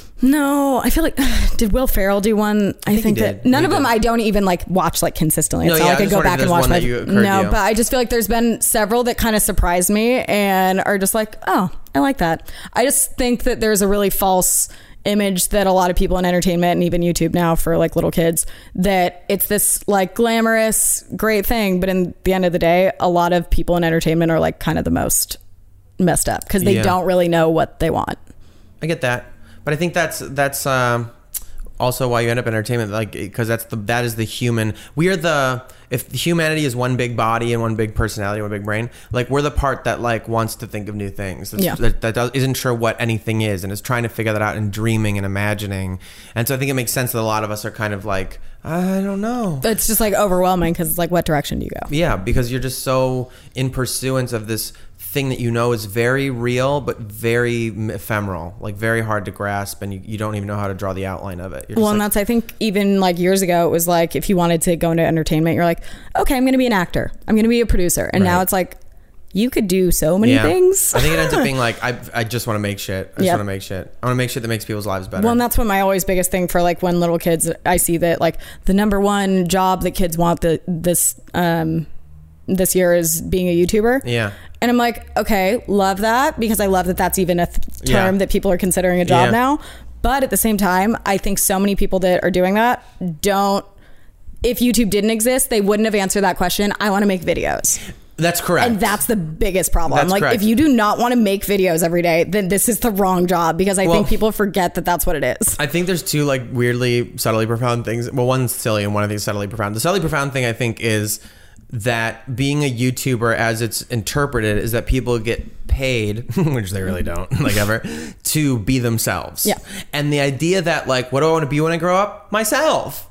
Like that's kind of amazing. And so I think that's very expressive of where our culture, like our like human civilization has come to this point, where the newest generations and everybody for the last like probably 50 years, the kind of overwhelming impulse is no longer to build a great nation, to build us up, we just want to be ourselves. That's literally the impulse. Please just let us be ourselves and stop doing this weird thing where we need to build armies. When before you needed a lot of less big picture than that, but like before you needed a lot of help and resources to be able to do that kind of stuff, and it wasn't an option to just like do it on your own, now because it's just you there. only had like, if you had thousands of dollars to get a nice camera or something. But I love, there's a video that Casey Neistat put out. I think it's like how to vlog, and he basically is like, just gonna tell you right now, you don't need a lot of equipment, you just need an idea. And at the end of the day, I'm like, that it's true. I'm like, yes, equipment helps and will like help you do things, but this day and age, if you have a phone, like that footage is better than the kind of stuff people were filming on 10 years ago when they did have money. Darren Aronofsky, who directs like a lot of movies, Black Swan, and he did The Wrestler, which I really like, and he said that Wrestler was pretty low budget, that movie. And he said about it, he goes, something like, it was like, all you need for a movie is an honest performance and a lens. And I think that is the same idea. Like, all you need is an idea. It's so, people get in their way so much, and you see things all the time. Yes, production value can be a thing that like doesn't challenge the eye, so you just accept that's like garbage. Something I'm like most passionate about on YouTube is that a lot of the time people are like, and companies specifically, it's like premium, elevated, make it bigger. And I'm like, at the end of the day, I want to make something that I could film with like 3 people in a room, because that's going to be more personal and come across it. I don't like it when a project gets too many hands in it, because then it's just not authentic. And that's, I think, why YouTube is a thing to begin with. Yeah. So YouTube. Exactly. Yeah. The YouTube thing, they're broadcast yourself. Yeah. It was like, I also not film a movie. Right. Which like still great. Love a good YouTube Red show. Love a high quality project, but I don't think everything needs to be. And I think having it be lower budget does make it a more genuine experience for people depending on what it is. Yeah. Sometimes I like to think of like a dystopian future where like we're gonna have robots doing every job for every person. And there's gonna be like, there's 7 billion people now. There were like 3 billion. We were just talking about that. There's, I guess, in the 70s. Robots that will like edit now. And I was that's so crazy. Which on one hand, I'm like, oh shit. But then on the other, I'm like, but you could never be able to replace like a human, like that take was better or that like. I just feel like the only job that will be left that robots don't do will be content creators. So everybody will be a content creator with 1 or 2 followers. And your job will be to create content for one other person. And then they'll take their days making their content for one other person or something like that. I actually do think you're seeing a thing more with Patreon and stuff like that. And just thinking how many people there are. Like one thing I think is like if population has basically doubled since the 70s, like the whole world, there's a whole nother one of those now. Well, and do you know what I mean? Yeah, but then also like think of like that means there's enough room for 2 Elvises, you know, or whatever. And the more people that there get to be, like. Well, also though, think of like back in the day, there's how many like when TV started, like TV didn't start that long ago. Right. And even like the transformation it's had now, but you've only ever watched what you had available to you. Right. So now that we have the internet and everyone has these resources to make their own stuff, you're getting stuff that you never even knew you wanted. Totally. And I think that's why Patreon's being successful, because people are like, well, I like watching, like I'd spend 5 hours watching this YouTube channel, but I only like will watch that show like maybe sometimes. Yeah, I mean, with the Patreon thing I think it's interesting too that like there are people who are not enormous YouTubers who are like, you know, having a living now. Yeah. Anyway, go to the Patreon for this, for my good bad brain. My good bad brain, Patreon. But give us your money. Okay. Real quick, let's jam through these.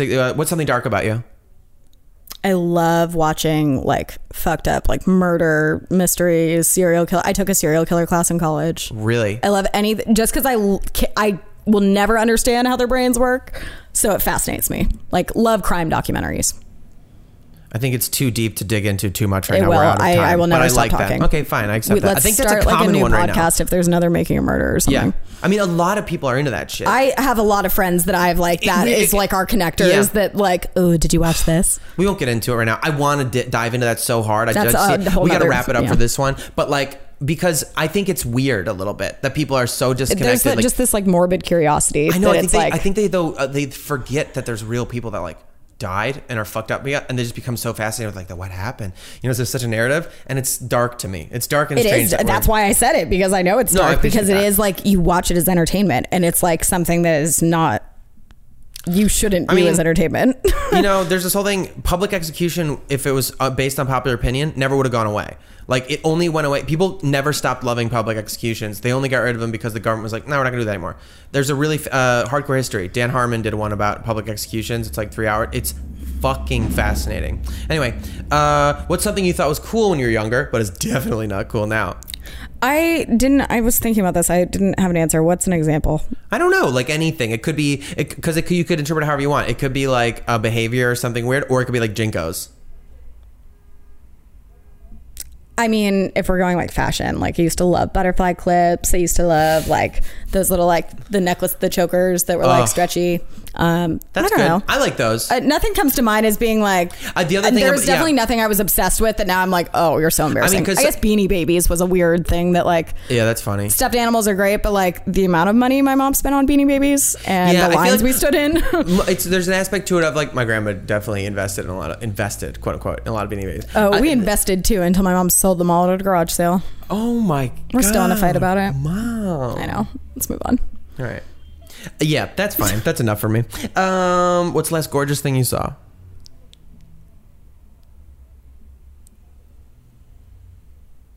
I would just say, like, I really, this is cheesy, but I went home yesterday and one of my favorite views that's like not anything like mind blowing, but just like, I feel like I take it for granted a lot. And then I'm all of a sudden like, oh, that's really nice. Is when you're driving on, I went home yesterday for a hair appointment. So I went to Thousand Oaks, when you're going down the 405, like right before you get on the 101, it like overlooks like basically all of the valley. Yeah. That I'm always just kind of like take a moment to be like, that's really nice. Yeah. I used to live in Sherman Oaks. And then Oaks. I keep complaining about traffic. Well, that's traffic. It's horrible. But that is a beautiful one. I love a good view. I used to be really fucking taken by that also. It's very strange. It's very like, I don't know. The valley feels mystical and weird to me. And I don't necessarily like being in it, but overlooking it is quite nice. Yeah, it's good. All right. Give me a self-care practice that you like recently or that is a fave of yours. I love a good bath. I feel like it just kind of like it forces you to relax. Oh, that's acupuncture too. Yeah. Oh, that's right. Yeah, that's a good one. That would be my good one. You think farts are funny? I want to say no. Do I consciously think they're funny? No. And if someone farted, would I laugh? But like when there's like fart machine kind of like segments on things, I'll giggle.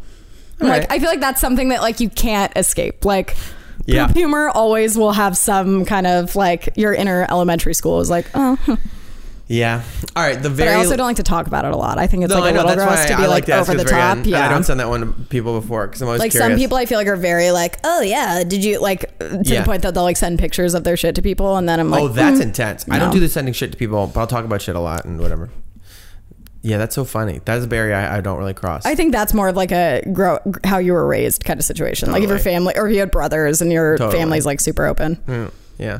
The very last thing, I have a thing I started, this is dark, but I guess when I was in my late 20s, I started the Don't Kill Yourself list, which was like in a very dark time in my life. I just like to remind myself, to my terrible brain that was trying to kill me, like, hey, there's all these things you actually love. Life is real good. Life is real good. Beautiful, beautiful world out there. And it started with coffee, sandwiches, and lavender soap. So I ask everybody to add something. Ooh. Usually it's something accessible or like not too expensive. It can be totally like a metaphorical concept, whatever. But whatever you want, add something to the Don't Kill Yourself list. My first two were going to be horses and puppies, but I feel like I can group them into one and just say animals. Yep. The amount of just pure unfiltered joy I feel when interacting with animals, like it's just so like I'm so genuinely happy that it's nice. What do you think it is about it?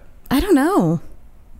Like it's just like I feel like that's like a form of meditation, like petting animals. Yeah, it's just like they're so like innocent. You just want to, I don't know. Yeah, I think that's true. I think they lack premeditation. You just like go want to be like on their side, kind of. Yeah. I think because it's like an animal, like a dog will eat another animal, like a dog will kill something, but there's no ill will in them. Yeah, it's like they're doing it because they're like the way a bacteria would eat another bacteria, and so they're just sort of these precious beings that are like just existing. Yeah, and it's hard. You can't blame them for any of that, and it's such a like guileless. They're never trying to trick you, and you have to be very like careful and gentle, like it's very much like on their terms. I feel like that's really interesting. It's like a weird kind of like relinquishing power control over a situation. That's so fascinating because I'm like kind of just thinking about it now, but it's like it puts me in this very like like I'm very relaxed, and I think it's because like I don't have to think about anything other than like is this animal gonna like not that I'm conscious of being like, is this horse gonna bite me or something, but that's how you approach an animal, is that you're like very much with like respect, exactly, with care, and that makes me and so like calmness, because they can read like if you took your consciousness outside of all your worries and anxieties or whatever and lived your life in a way where everybody you met, you were like, hey, are you okay? I just want to make sure you're okay. Right? Like however, like even the most tough person, like, oh, cute little puppy. Yeah. Like, how much better would you feel if you took your concern out of you and just made it all about, let me make sure I'm being kind, respectful. Well, it would help if everyone was like really cute and didn't talk, but. I'm going to leave it right there. I think that's really good. Thanks for being on My Good Bad Brain. Of course. I was like, I don't, bye. No, that's it. Thank you for having me. We're going to let it just taper off. This was nice. Oh, weird like this. Okay. Thank you. Bye. Bye.